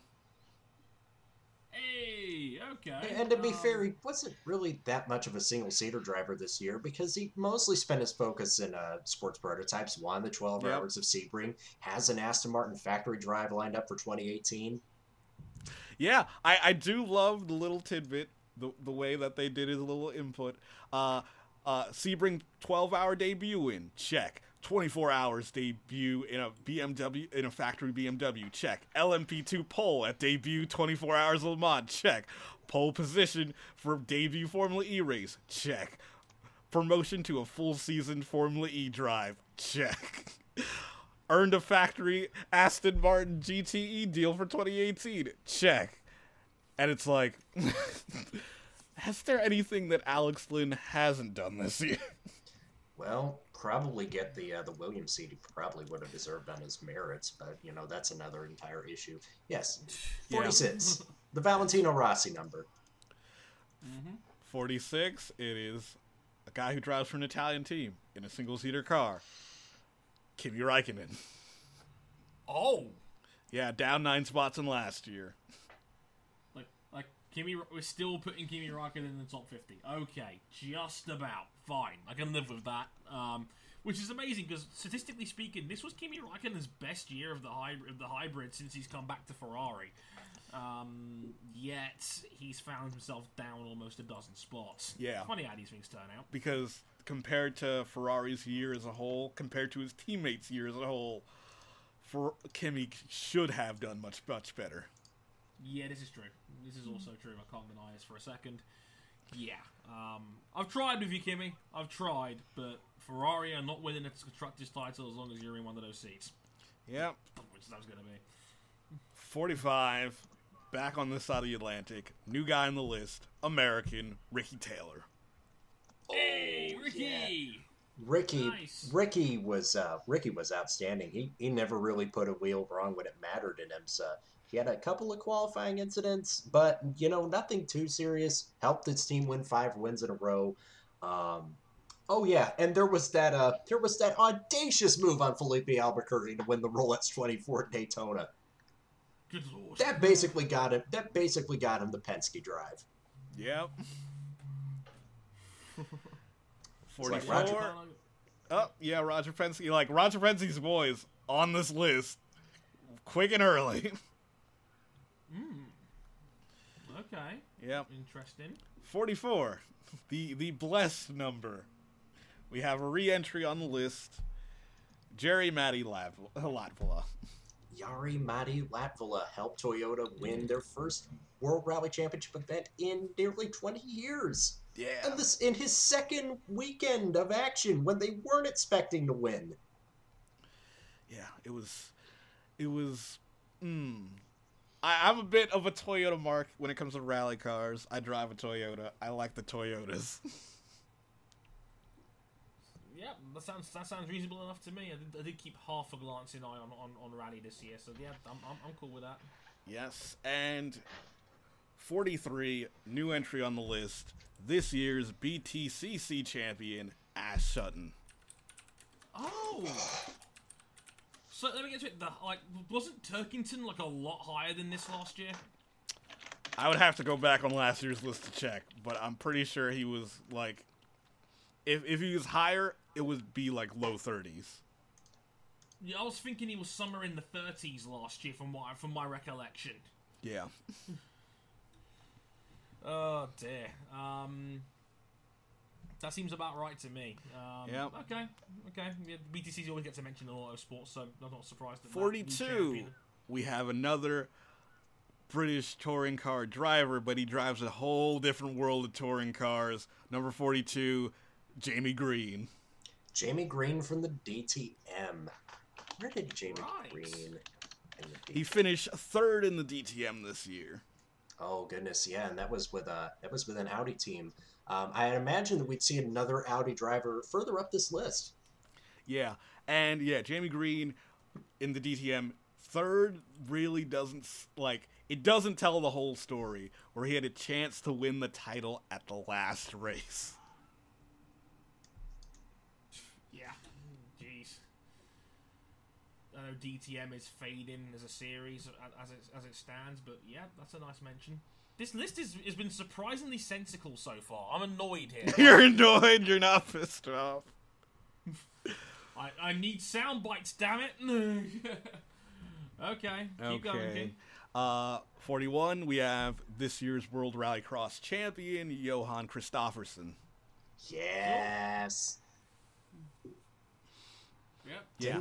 Didn't Kristoffersson... Wasn't Kristoffersson also a champion in Porsche Super Cup or touring cars? It's one or the other. Yeah, oh god, let's see in this breakdown. He also won 6 Scandinavian touring car championship races out of 11 starts. That is the only other thing of note that they have here on his list of accomplishments this year. Okay, and let's see who starts off our next 10 drivers. Number 40, we finally head off to Formula One. Oh. Kevin Magnussen. K-Mag at 40. Yes. K-Mag, over Kimi Räikkönen. K-Mag at 40 over Kimi Räikkönen. Yeah. I don't know what Autosport is trying to say here, but nothing good about Kimi Räikkönen. I'm not much good about Kevin Magnussen, who's basically now the dirtiest driver in F1. He's the Ric Flair of Formula One. Also, breaking news: Paul Lim wins in the darts. Get in there! Yes! Yeah. I just saw it happen. Paul Lim, yes. He's 178 years old, but he's into the second round. Yes. Had to get that one in there. Yeah. Carry on, King.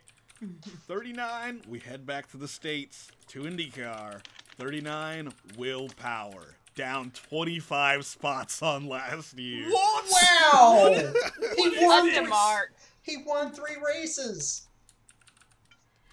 He had it wasn't even his fault half the time when he didn't do well. It was car issues. It was mechanical issues he had.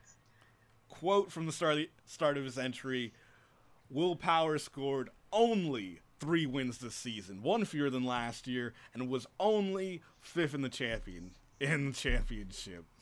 Yeah, by his own lofty standards, it's a disappointment. But man, considering it's IndyCar. Yep. This doesn't make any sense. That is a terrible pick.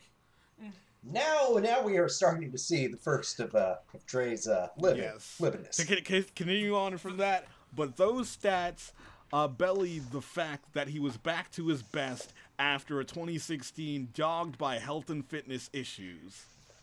Like, he had an ear infection. That's hardly like health issues. Yeah, like,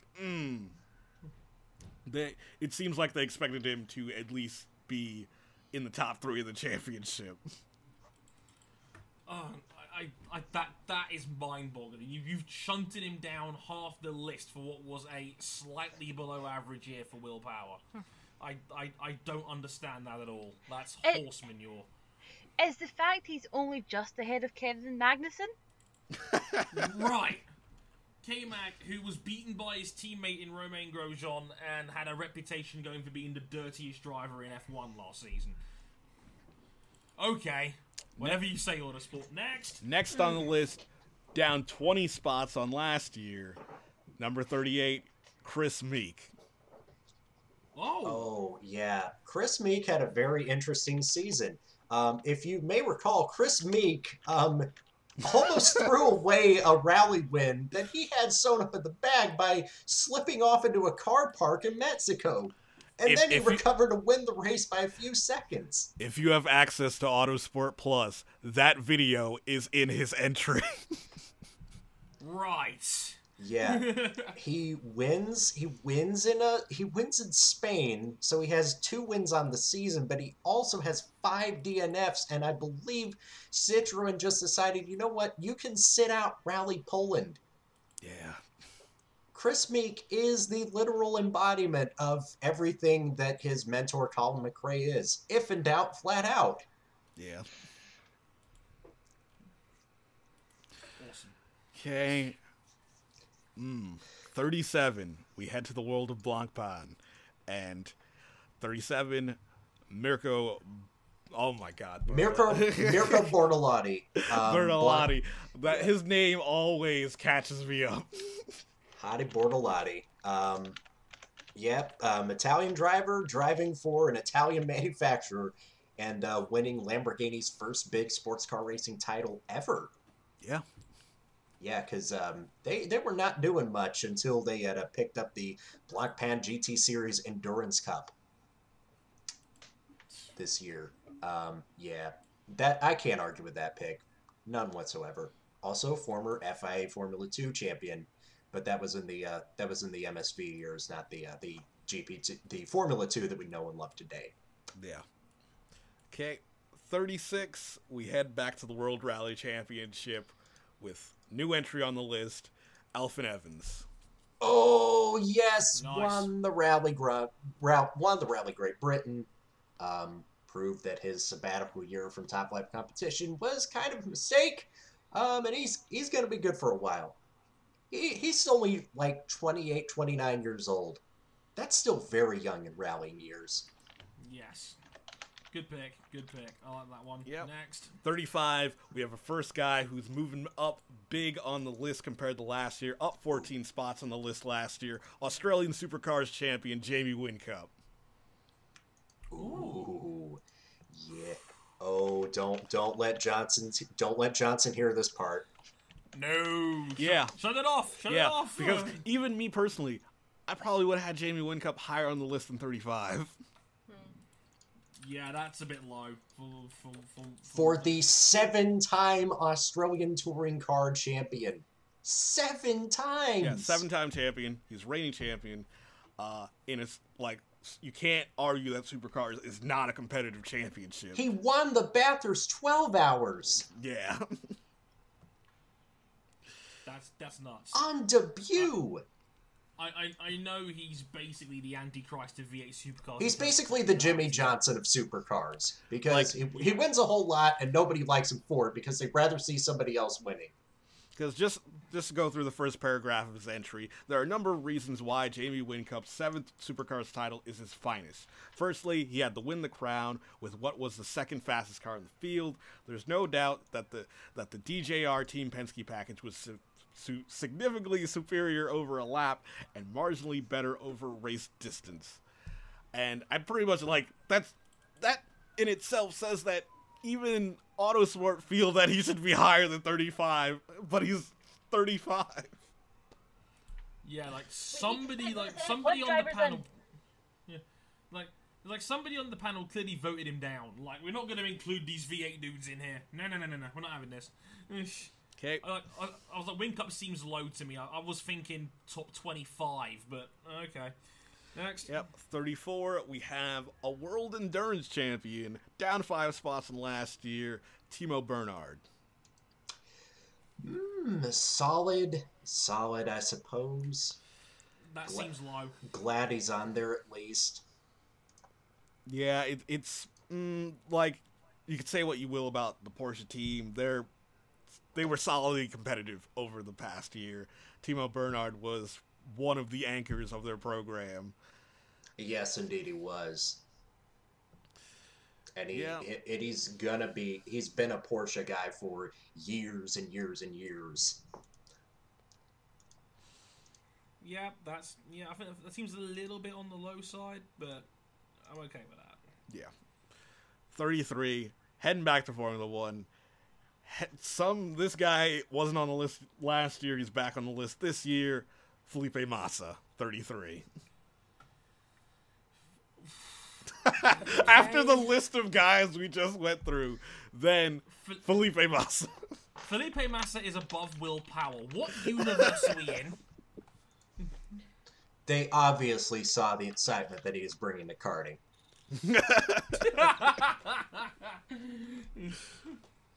Yeah. Felipe Massa in at 33 in a year where he placed the same place in the championship but with 10 less points, but it really wasn't the car's fault, but his fault, but the car's. Yep. I think we should just move on to the next one. We already know how we all feel about this.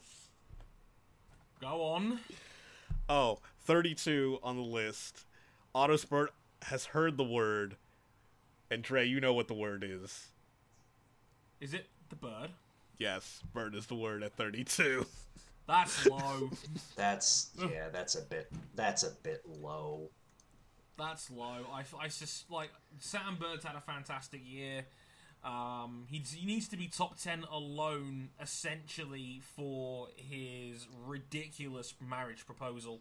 Yeah, quite frankly. Yeah, that alone makes him. Yeah, if he didn't win at Bahrain, he was gonna do it in Hong Kong.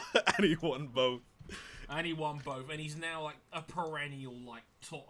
I'd say pound for pound, he's probably one of the 3 or 4 best dudes in all of Formula E. It is. Yeah. And given by previous history, they seem to rate Formula E guys quite highly. So, Bird as low as that seems a bit on the low side. Yeah, it's surprising for someone who is as successful as him within and outside of Formula E.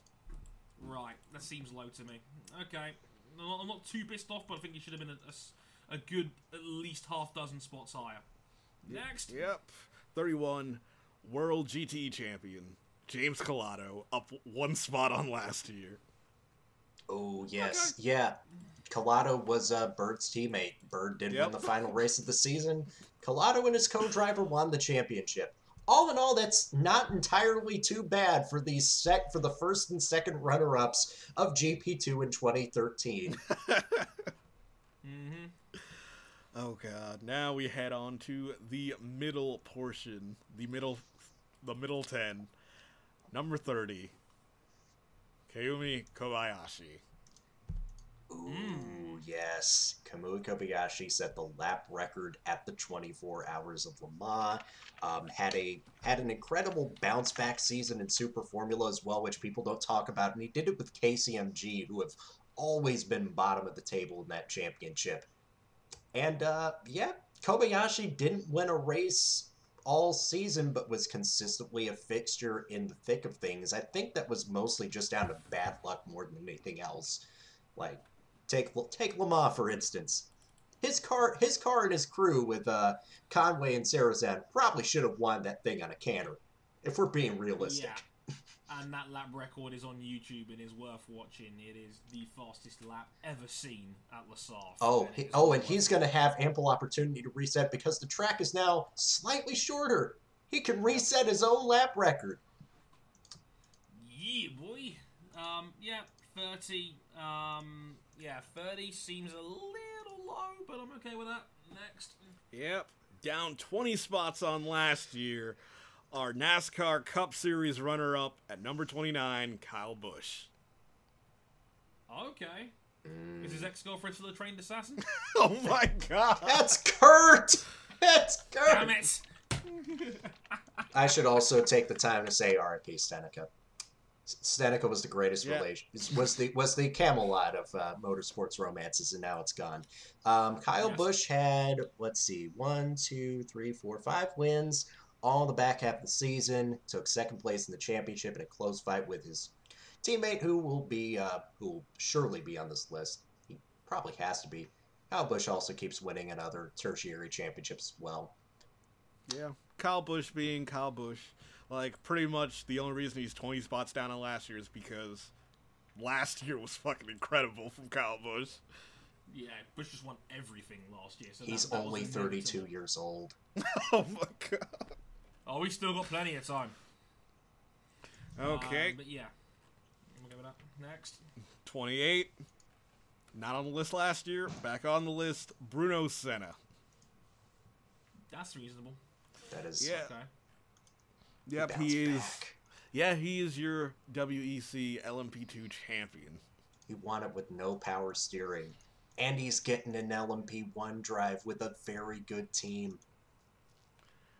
Yeah, it's time to believe once again. Yeah, believe in Bruno. Do. Mm-hmm. Okay, quickly up to 27. You're new on the list.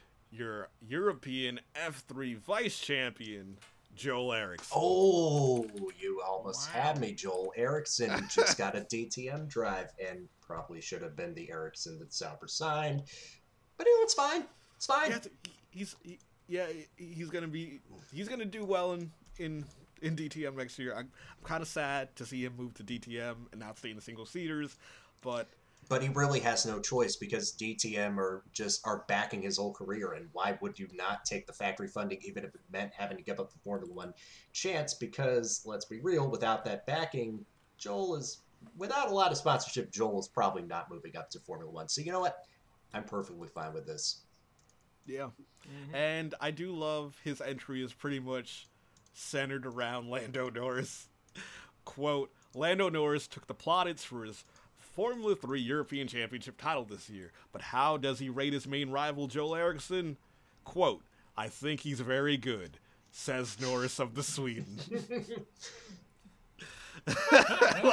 Dude. Stated succinctly. Yeah. Not much more to say there. I think I'm okay with that. Next. Yep. 26, down 10 spots on last year. Pierre Gasly.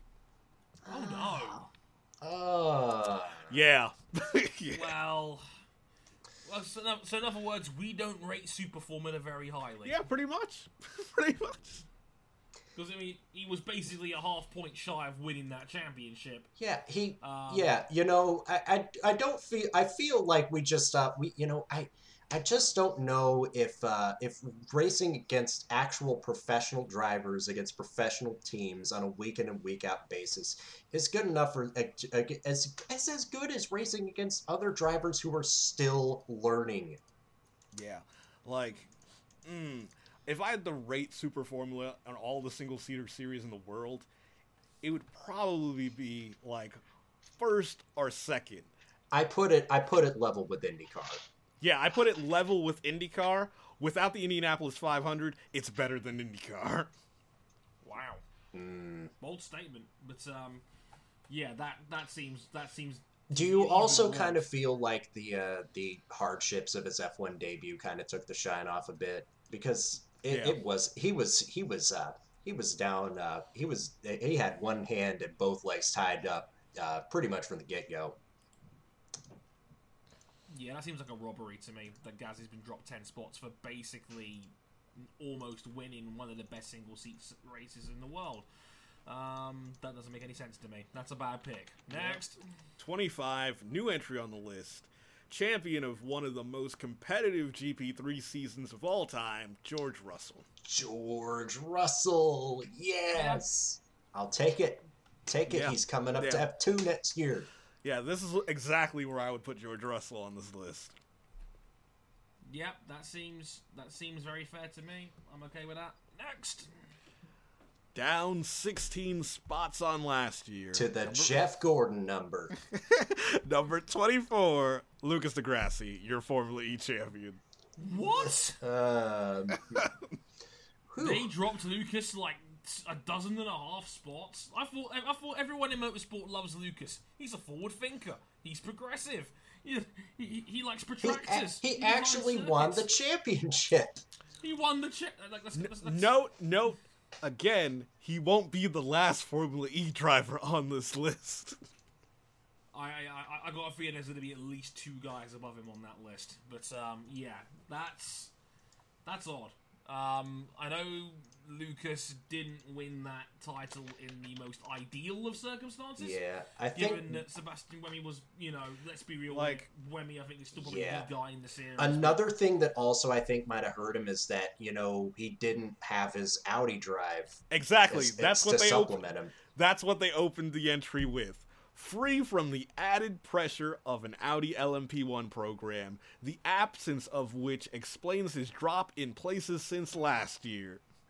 And he also would have driven at Le Mans for Ferrari, but he broke his leg. Playing basketball.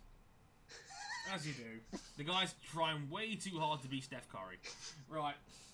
Yeah, I didn't realize they rated the WEC just that highly. That's interesting.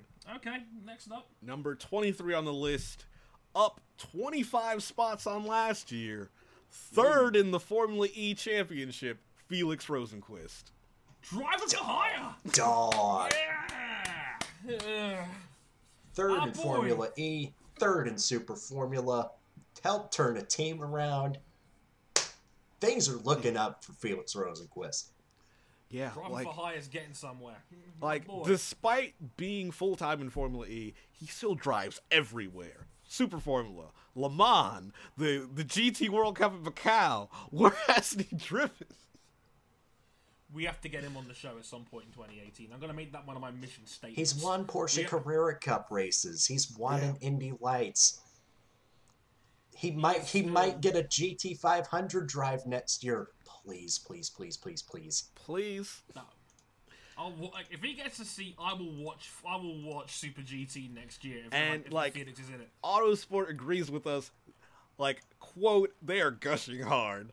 Quote, Rosenqvist is a showman, a take-it-to-the-limit kind of driver that gets people excited. In his home country, he is thought as the modern-day Ronnie Peterson, to which his manager, ex-Formula 1 driver Stefan Johansson, says he has, quote, no doubt he belongs in Formula 1. Of all the drivers in Sweden, he is by far most deserving. I love Stefan's just quick shade at Marcus Ericsson. Right. Marcus Ericsson is not on this list. Marcus Ericsson is not on this list. Unfortunately, money couldn't pay his way onto it. Oh, the sass. Oh. Although funny fact today, I just got a Facebook message from our friend and yours, Lewis Sotheby, that goes, Singapore, Paul Lim, you legend. That's America's Paul Lim as well. God damn it. Yep. The best. Okay. Next up, King. Quickly moving on to number 22. 22! New entry on the list. Your European Formula 3 champion, Lando Norris. Lando Calrissian Norris. Yes, sir. Yeah, that seems about right for him, actually. Maybe a little bit on the low side, actually. But I'm okay with that as a new entry, first time in the list. That's And cool Autosport, with being Autosport, heard that we like lists and decided to put a list within our list. And in Lando Norris' entry, they have the top 20 F3 winners who have driven for Carlin. And basically, they list them in the amount of wins. Lando Norris sits sixth. No, yeah, he's like sixth on their all-time list of race winners with 9 wins in Formula 3. Top of the list, if you had to pick a name, F3 drivers or Carlin, who is top of the list? If you just had to throw out a name of successful single-seater drivers. Takuma Sato? Yes, Takuma Sato is top of the list with 21 race wins for Carlin. Second is Jean-Eric Vergne with 13. I was gonna say Jev, so yeah, that's Ballin. Who doesn't love a good list? Yeah, also other notables I like to point out, Anthony Davidson and Jack Harvey are both tied at 8, and Kevin Magnussen and Felipe Nasr are tied at 7. And Brendan Hartley and Narain Karthikeyan are tied with Daniel Ricciardo and Tom Blomqvist with 6 wins apiece. Interesting. Okay, next up. 21 on the list, back on the list, 5th in the World Endurance Championship, Conweezy. Ooh, Conweezy. Conweezy. Indianapolis 500 color commentator, Mike Conway. Yes, Mike Hey. Conway. Can't say enough. Mike Conway is the, I would say, the solid, like, workhorse LMP1 driver that I'd pretty much put in any car. Like, if you have to have, like, a factory prototype program, I'd want Mike Conway. Yeah, that sounds good to me. Next up. Yep, heading into the sharp end of the table. Number 20, up 14 spots in last year, your World Endurance Series champion. Your World Endurance champion, Brendan Hartley. Oh, I that's was low. That's low. I was wondering when Brendan was going to come up, and I think that was earlier than I thought he was going to be. I was thinking top 15. Yeah, I was for Brendan thinking like Hartley. 15-ish. Yeah, I think was top 15. I was genuinely thinking top 10. Yeah, because he won Le Mans, he won the World Endurance Championship.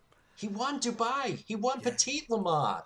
Yeah, he He got a Formula One drive out of this. yeah. Are they docking points because of how sideways his first fifth of an F1 year went? That's bullshit. No, 'Cause that no, was all down skimming to Renault. skimming through the entry, they don't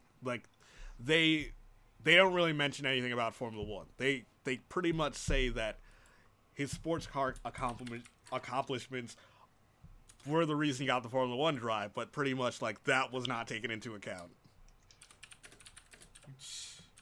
That still seems low to me. Yep. Next up. 19, we're heading back to rallying. Second in the championship, Thierry Neuville. Yeah. Yeah. Putting Hyundai on his damn back, my dude. Yeah, he is Hyundai.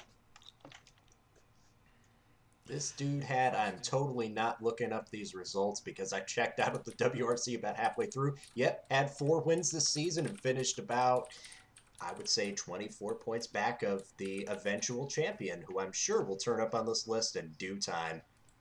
Yes. Hopefully, pretty much assured to be on this list at some point in time. Yes. Definitely. Okay. We're going deeper into the teens. Yep. 18, we're back in IndyCar. Third in the championship, 2 spots up on last year, Scott Dixon. Dixon should perennially be like in the top 10 by default. Like 18 still seems low for one of the best single seat races on the planet, pound for pound. Like, I think 18 is like, I don't know why they keep finding ways to undercut Scott Dixon. Like Dixon, like I guess it's the only place where Scott Dixon is undercut, so I guess all is right with the world. Yeah. Seems a little bit on the low side, but I mean, yeah, especially when you consider how the rest of the Ganassi team did. I mean, but that's Tony par was for the alright. course for Ganassi, so... I know it's par for the course, but Scott Dixon was in the fight for the championship, and the rest of them were nowhere. And it's always kind of been the case, but this year it really stood out compared to last year. Yeah. Took the pole at the Indianapolis 500, then took a wild ride during the race itself, and laughed it off with a smile and a bit of a bruised ankle. But that's fine. Yeah. Dixon's still too low for me. Next. Yep. Number 17, DTM's champion in his first full season, up 10 spots on last year, Rene Rast. Project Car spokesperson Rene Rast. And I know a good friend of the show, Andrew Kubica-esque, was pissed that he wasn't in the top 10. Yeah, I'm a bit pissed. I'm not as pissed as he was. But yeah, Rene Rast is definitely one of the best drivers in the world. 3-time Porsche Super Cup champion. Former race winner in the WEC. Former class podium finisher at the 24 Hours of Le Mans. Yeah, he finished on the podium at the 24 Hours of Daytona, 24 Hours of the Nürburgring, and the Paul Ricard 6 Hours this year. Dog. Rene Rast is good.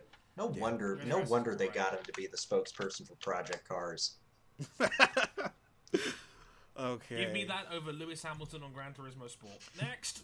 Yep, next it's a joint entry at 16 and 15. 16, Sergio Perez. 15, Esteban Ocon. That's a cop-out. They put the Force India boys together. That is such a flaming cop-out. Given it was his first full season in F1, I think Esteban Ocon deserves to be a little bit higher up, especially given that Sergio Perez was responsible for half their team accidents this year.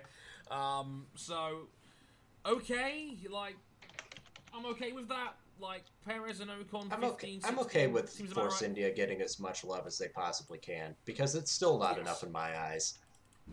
Of course it isn't, but their car is pink, which is awesome. So, you know, more love for Force India, please. More. Just to let you know, we're going to be spending a bit of time in Formula 1. I really? No, over the next couple picks.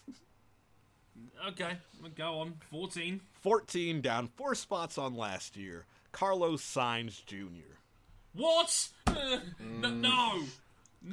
Down 4. No. How after the year he's had is he down 4? Please explain this to me. I think they bought into the hype when I did, and they got burnt out. Like, I don't know why they got burnt out on Carlos Sainz, but yeah, they did. This is going How to be could you Dark how Souls. could you get burned out on Carlos Sainz? Have you seen that hair? I mean, Like, they quote, Sainz continues to force his way out on Max Verstappen's shadow with consistently strong performances of his own. His rate of development is arguably on a slightly slower burn to Verstappen's. you know what it is? I'm not going to rename myself Andre Harrison, Lord of Cinder, and in the style of the first Dark Souls game, I will sacrifice myself to keep the flames of hype rolling. Carlos Sainz should not be down 4 spots. He was in the top 10 last year. He should be in the top 10 this year. He's one of he was our Motorsport 101 Driver of the Year for good goddamn reason. I'm not tolerating 14th. F that. Yep. Next guy, up 6 spots on last year. Oh, up 8 spots on last year. Number 13, Nico Hulkenberg. They put Hulkenberg above Sainz. Yeah, they did. They did. Okay, as we established, he was pretty great this year. Yeah, he was pretty good. I wouldn't say better than Sainz, but he was good. No, he was very good, in all fairness, and he did do a very good job carrying that Renault team, and to a degree, nullifying a little bit of the Carlos Sainz hype train when Sainz got the other seat. Like, if anything, it's walking proof that Hulkenberg is still really good at this F1 thing, even if he's completely dislikable and is never going to get a top-end seat. Despite that, he is still really good at this F1 thing and probably deserves a bit more credit than that. But hey, 13 is, if you're gonna make it a majority F1 list, 13 for Hulk seems about right. I mean, he was in the ballpark with similar ratings on our Team of the Year scale. We gave him an 8.5 on average. He was about the same as Sainz, Ocon. Not so much Sainz, but definitely Ocon and Perez. So I'm okay with that. I think it's a little high, but okay. Yep. Next guy, up 31 spots on last year. Oh boy. Oh boy. Third in the World Rally Championship, Tanak. Oi, Tanak got third. Yeah. He got this high. Yeah. 31 spots up? Yeah, 31 spots up on last year. That's... Oh, no. That's a bit too high for me. Tanak got his first 2 wins of his career, both in Sardinia and in the Rally Germany. He was third in the championship for what was a team with limited manufacturer backing and was a solid title contender for most of the season, and he only had 1 retirement from any rally, which is pretty fine. And he did this all with a brand new co-driver. And he got a Toyota drive out of this. Yeah. Y'all remember the time where he drove a car out of a lake? Yeah. I think Autosport is much higher on rally compared to Dre, but they're high on the rally guys. Okay, if you're gonna be high on rally guys, be high on rally guys. Fine. Okay. We're up to what, 12 now? 11. 11. Yeah. Okay. 11th place, up 3 spots on last year. Third in the World Drivers' Championship, Valtteri Bottas. Oof. Okay. Dre's happy. Oh boy. I don't know how I feel about this. Well, It's like, in a vacuum, his season was okay. I'd say it actually was pretty good. In a vacuum. On the down, Like, in a vacuum. Like, looking at the big picture, for all the guys that we say should be higher up on the list, some people need to come down. And I think Valtteri Bottas is one of them. Are you saying we should sacrifice Valtteri for his sins? Yes. Yeah, I think 11's a little bit on the high side. I mean, he was 14 last year and Williams was nowhere. And I don't see what he did this year to put him up 3 spots. He was okay with a Mercedes this year. He did what he needed to do. He was good. He wasn't great. And there was a good half dozen dudes in F1 that I thought had more impressive seasons than he did. So I think 11's a little high. You're forgetting how much an F1 win is worth compared to anything else. Yeah, because That it's is so true, hard to and- get one. Bottas got his first handful of those. Yeah. Yeah. Moving on, top 10. I'm fine Top with that. 10. Oh, up 25 spots on last year. Number 10, your Formula 2 champion, Charles Leclerc. That's about right. Actually, you know what? That's actually a little bit on the low side, and I'll tell you why. 2 years ago, Pascal Wehrlein won the DTM title as a rookie and finished 9th. Yeah. I'd say it's a That little was I'd say there are people coming up that I would put below Charles Leclerc. Yeah, like, Charles Leclerc, you can make a case he's in the top 6. He dominated the feeder series for Formula 1, and a couple of his drives this year were the best we've seen for Formula 2/GP2 ever. The guy is a wrecking ball. He is... Watch his Bahrain sprint race. Watch his damn Oh, dear Bahrain God. sprint race. Oh dear Lord! It is video game bullshit. That's what that was. Yeah, that like- was you playing F1 with the difficulty far too low, King. If Alfa Romeo Sauber cannot rebuild around this guy, they cannot rebuild around anybody. Yeah. Yeah, yeah, probably the most exciting F1 prospect we've seen probably since Lewis Hamilton. So yeah, I think 10 might actually be a little bit low for Charles Leclerc. But okay, next up. Yep. Okay, number 9, down 2 spots on last year. Your vice champion in both the World Endurance Championship and Formula E, Sebastian Buemi. Ooh, matches his car number in Formula E too. Yeah.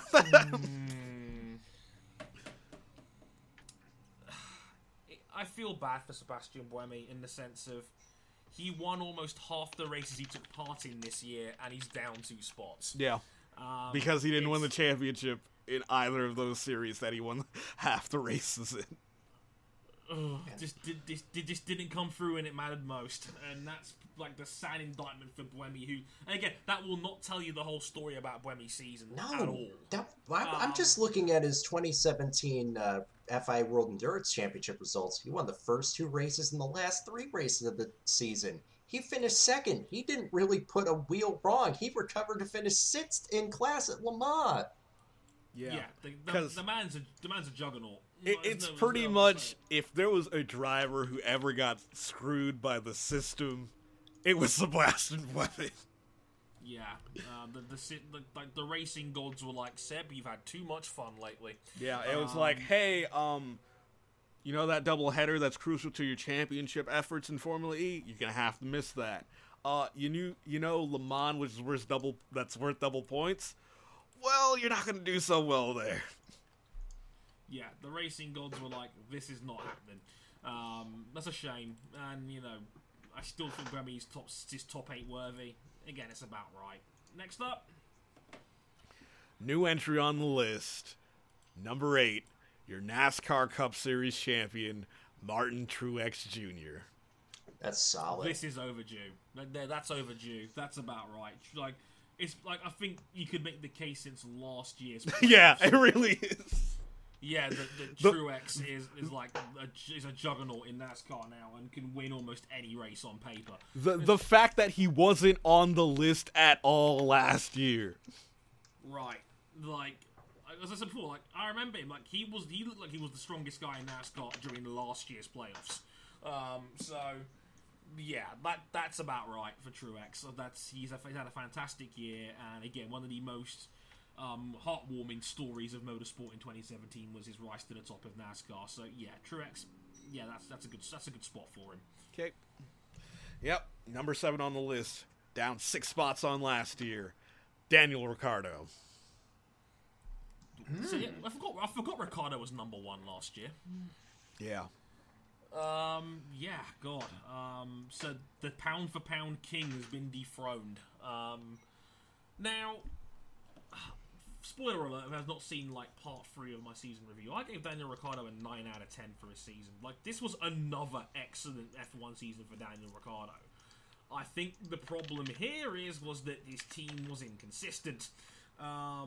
Again, we mentioned it last week, 13 DNFs is not acceptable for any top tier team, no matter which way you slice it. And Ricciardo was probably the biggest victim of that, especially at the end of the year when he had 3 DNFs out of the final 4 races to close the year. But Ricciardo is still, for me, one of the most exciting drivers in all of F1. He had 9 podium finishes in the 3rd best car in the field this year. He still has this tremendous knack of being in the right place at the right time. And he's still probably the best overtaker in Formula 1. Shame he's a bit of a dick when it comes to his opinions on grid girls, but hey, maybe that'll dethrone the bandwagon a little bit. But overall, 7... that seems low. If you're gonna make F1 the be-all and end-all, Ricciardo shouldn't be as low as 7. Like, Ricciardo should still be in the top 5. Like, my argument is, right, besides Lewis Hamilton and Sebastian Vettel basically being a class apart in F1 this year, I don't see what you could see from Ricciardo to drop him any lower than that, unless there's some really big hitters I'm missing. Because I know who number 6 is. Yes. King? Yes. Up 39 spots on last year. Your IndyCar Series champion, Joseph Newgarden. See, Undermarked. Really? 6? Yeah. How much higher do you want to put an IndyCar 6. champ? Like, okay, here's the thing. Because everyone's going to be looking at me and it was like, Do you want to put Newgarden as high as like the really, really big hitters in F1? If I had to move him up higher on this specific list, like considering like moving everyone else around as well, I'd probably end up having him probably 4th place. Yeah, I think it's That's little bit reasonable. short. I don't think 6 is too egregious. I really don't. Yeah, it's Like, not. I think- It could be better, but when you're at that high on the list, one or two spots could be seen as a big overstep. Yeah, and I mean, Newgarden has slowly gotten better every year he's been in IndyCar, and this was his first year at Penske, and you know, it wasn't a clear cut. I dominated the championship. Actually, win. they point that out as one of the reasons why he ended up being so high. Like, quote, Joseph Newgarden's hunt for his first IndyCar championship looked set to follow the Penske curse that Simon Pagenaud endured during his opening year, struggling in his first year before winning the title in 2016. Keep in mind, that was basically an entirely brand new team that we forget about. Yeah, they don't seem to know that, but following on, they even add on to that. A dreadful month of May for Newgarden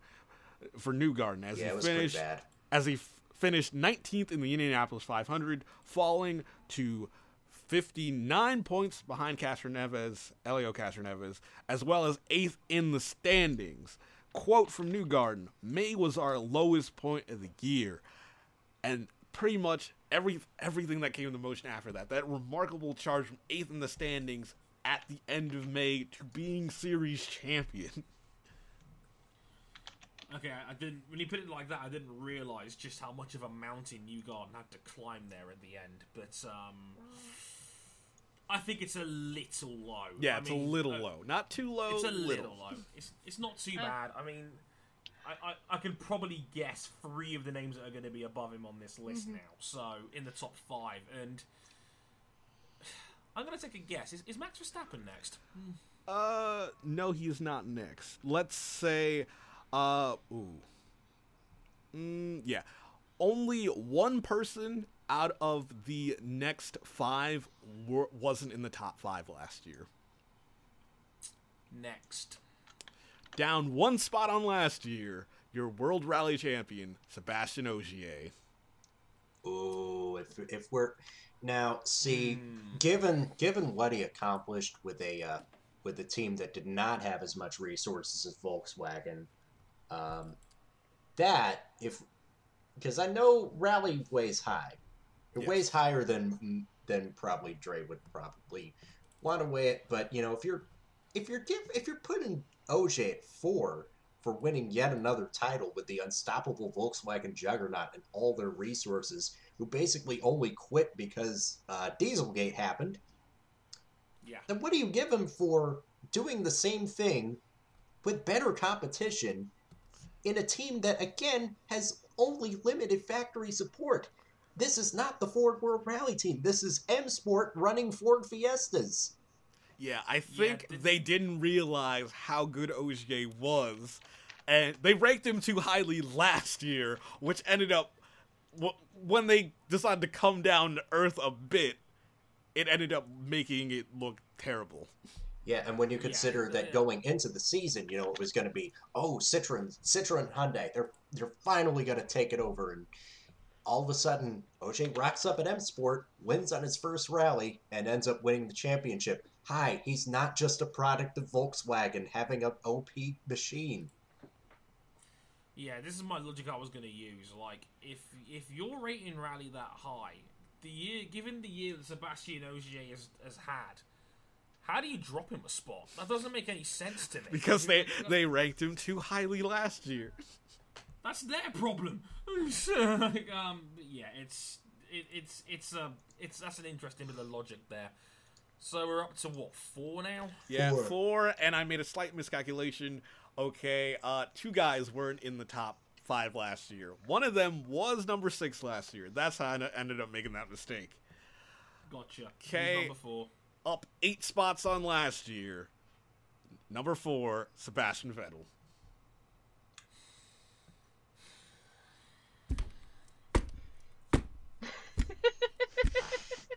I got nothing.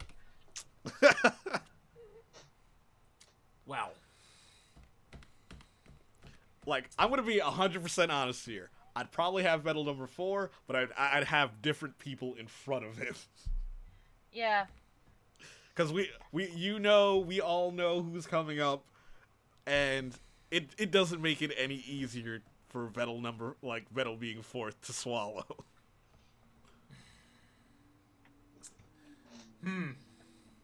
4th, huh? Yeah. You're really not gonna like the number 3. If it's who I think it is, I'm going to lose my mind. Up 3 spots on last year. 15th in the World Drivers' Championship, and your Indianapolis 500 Rookie of the Year. Hit him with it. Fernando Alonso. Oh, suck my dick! No! No! No! No, no, no, no, no, no, no, no, no, no, no, no, no, no, no. No, I have had it with this. No! No! He barely beat Stoffel Van Dorn in Formula 1 this year, right? He goes to Indianapolis and he wows the media, gets nominated for a Notice Award, and he's now 3rd? 3rd?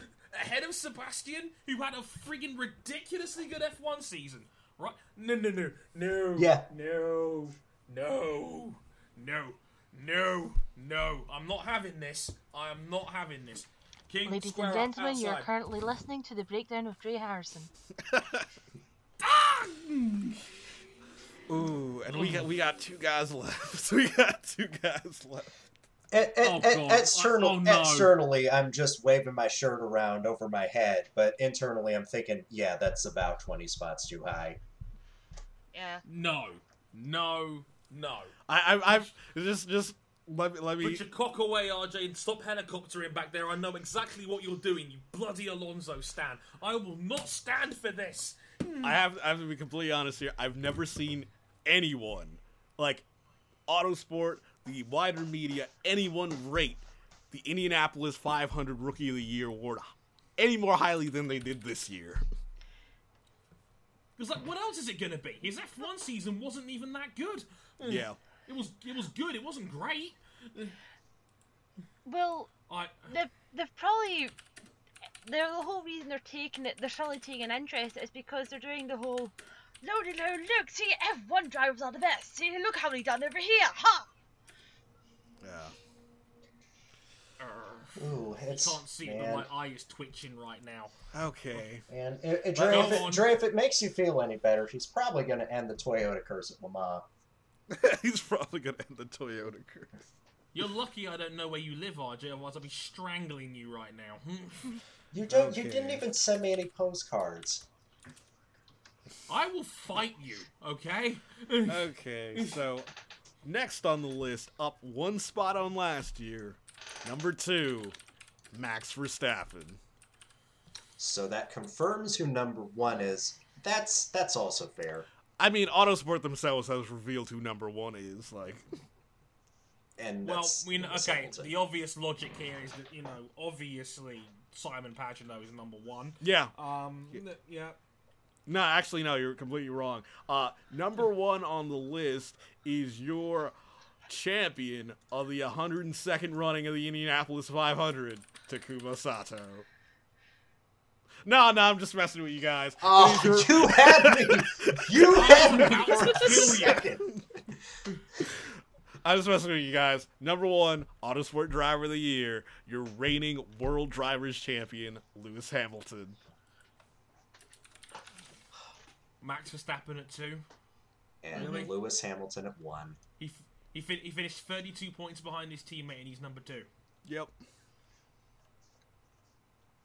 He finished in the championship behind his teammate, even took his teammate out on a race, and still finished ahead of him here.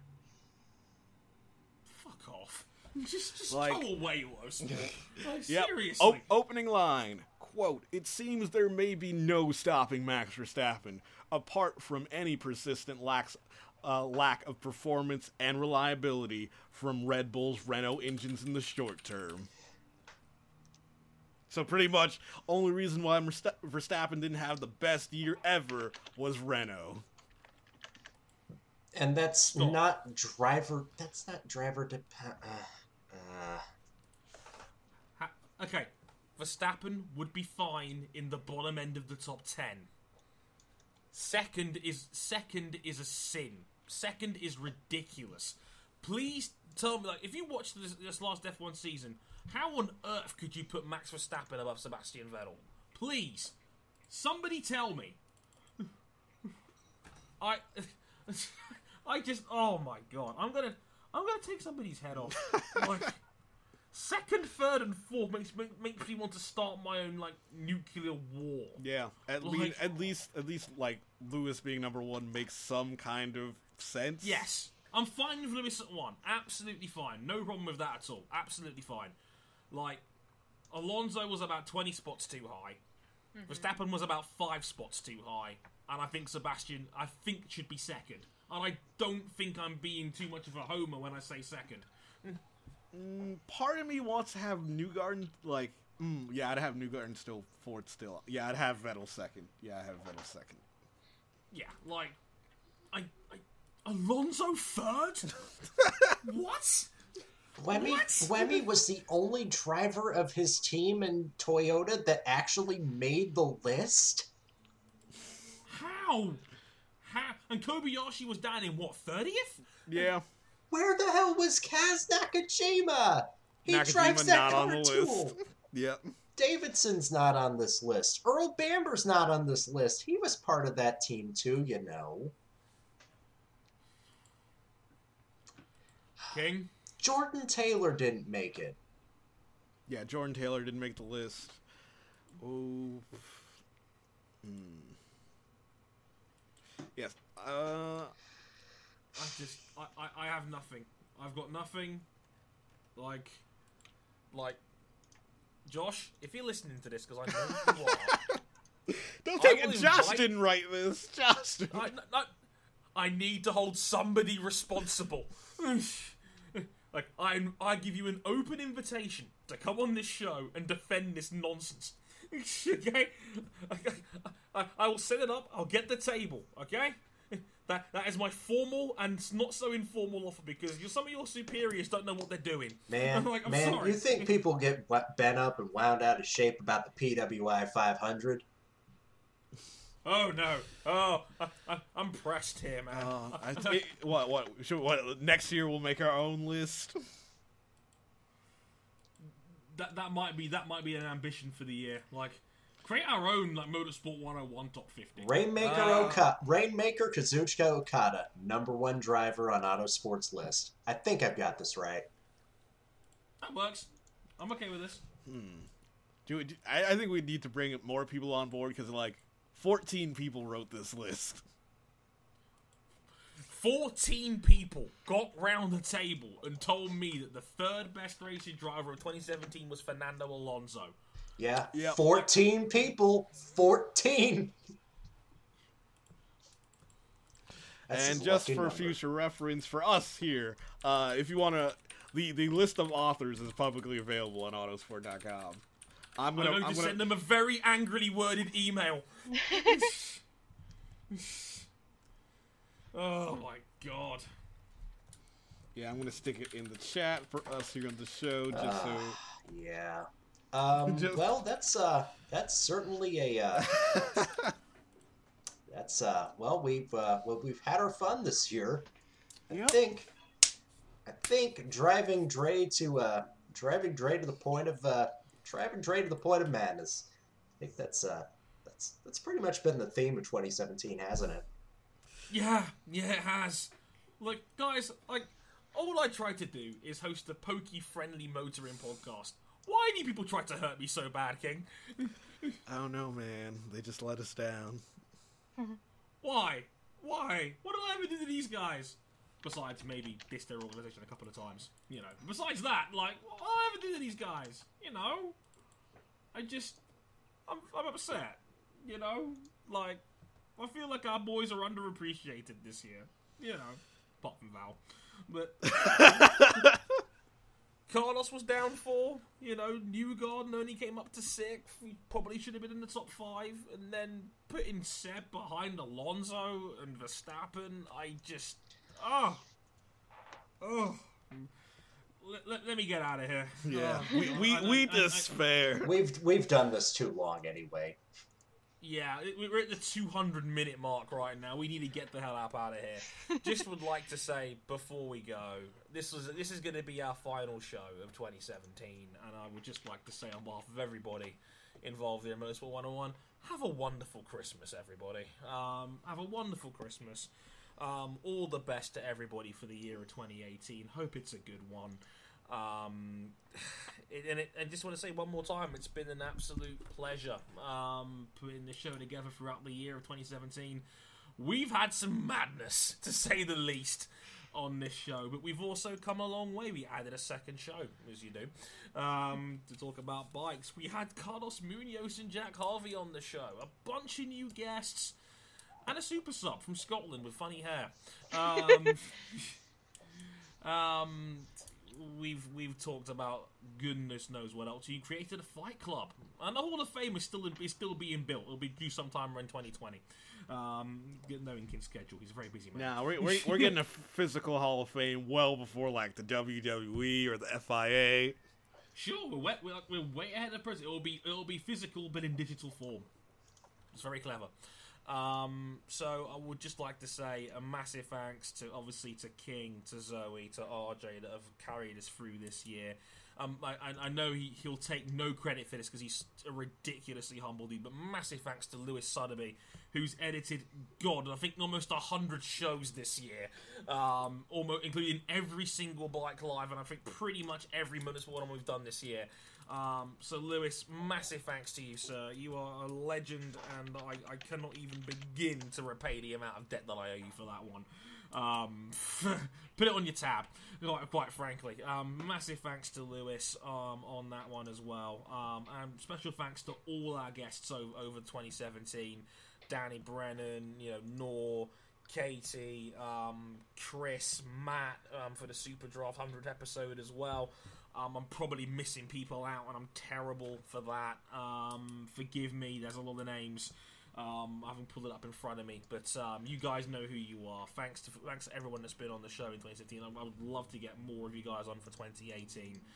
It's on my to-do list on that one as well. And hey, we've got a lot of off-season to fill still. So if you've got any ideas of stuff you really want us to get on the podcast and talk to us about over the next 3 months till the next season.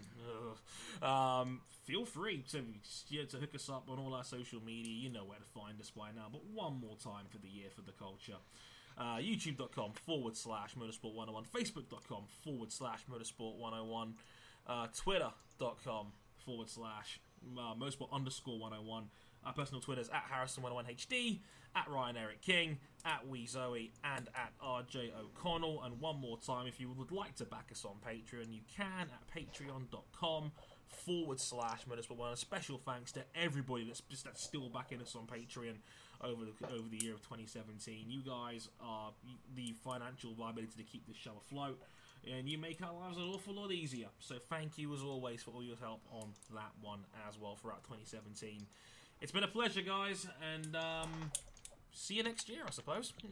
So until 2018, they've been RJ O'Connell, Ryan King, Zoe Hamilton. I've been Andre Harrison. Again, have a wonderful Christmas, and we'll see you in the new year. Sayonara. Happy holidays, y'all. Bye.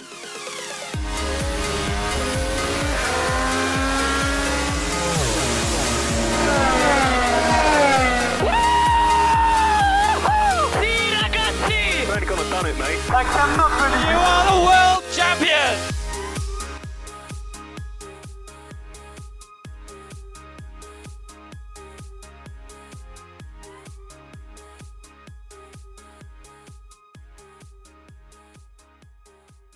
I think I should call it now because people laughed at me, including Athlete VG, for me picking Sato to win the 500 last year and then ended up being right. Picking it now. Carlos Munoz. Don't let me down, bro. Oh, one last shoot your shot to close 2017. Of course. Ali, call me. Mine is far more realistic. Fuck you. Good night, everybody.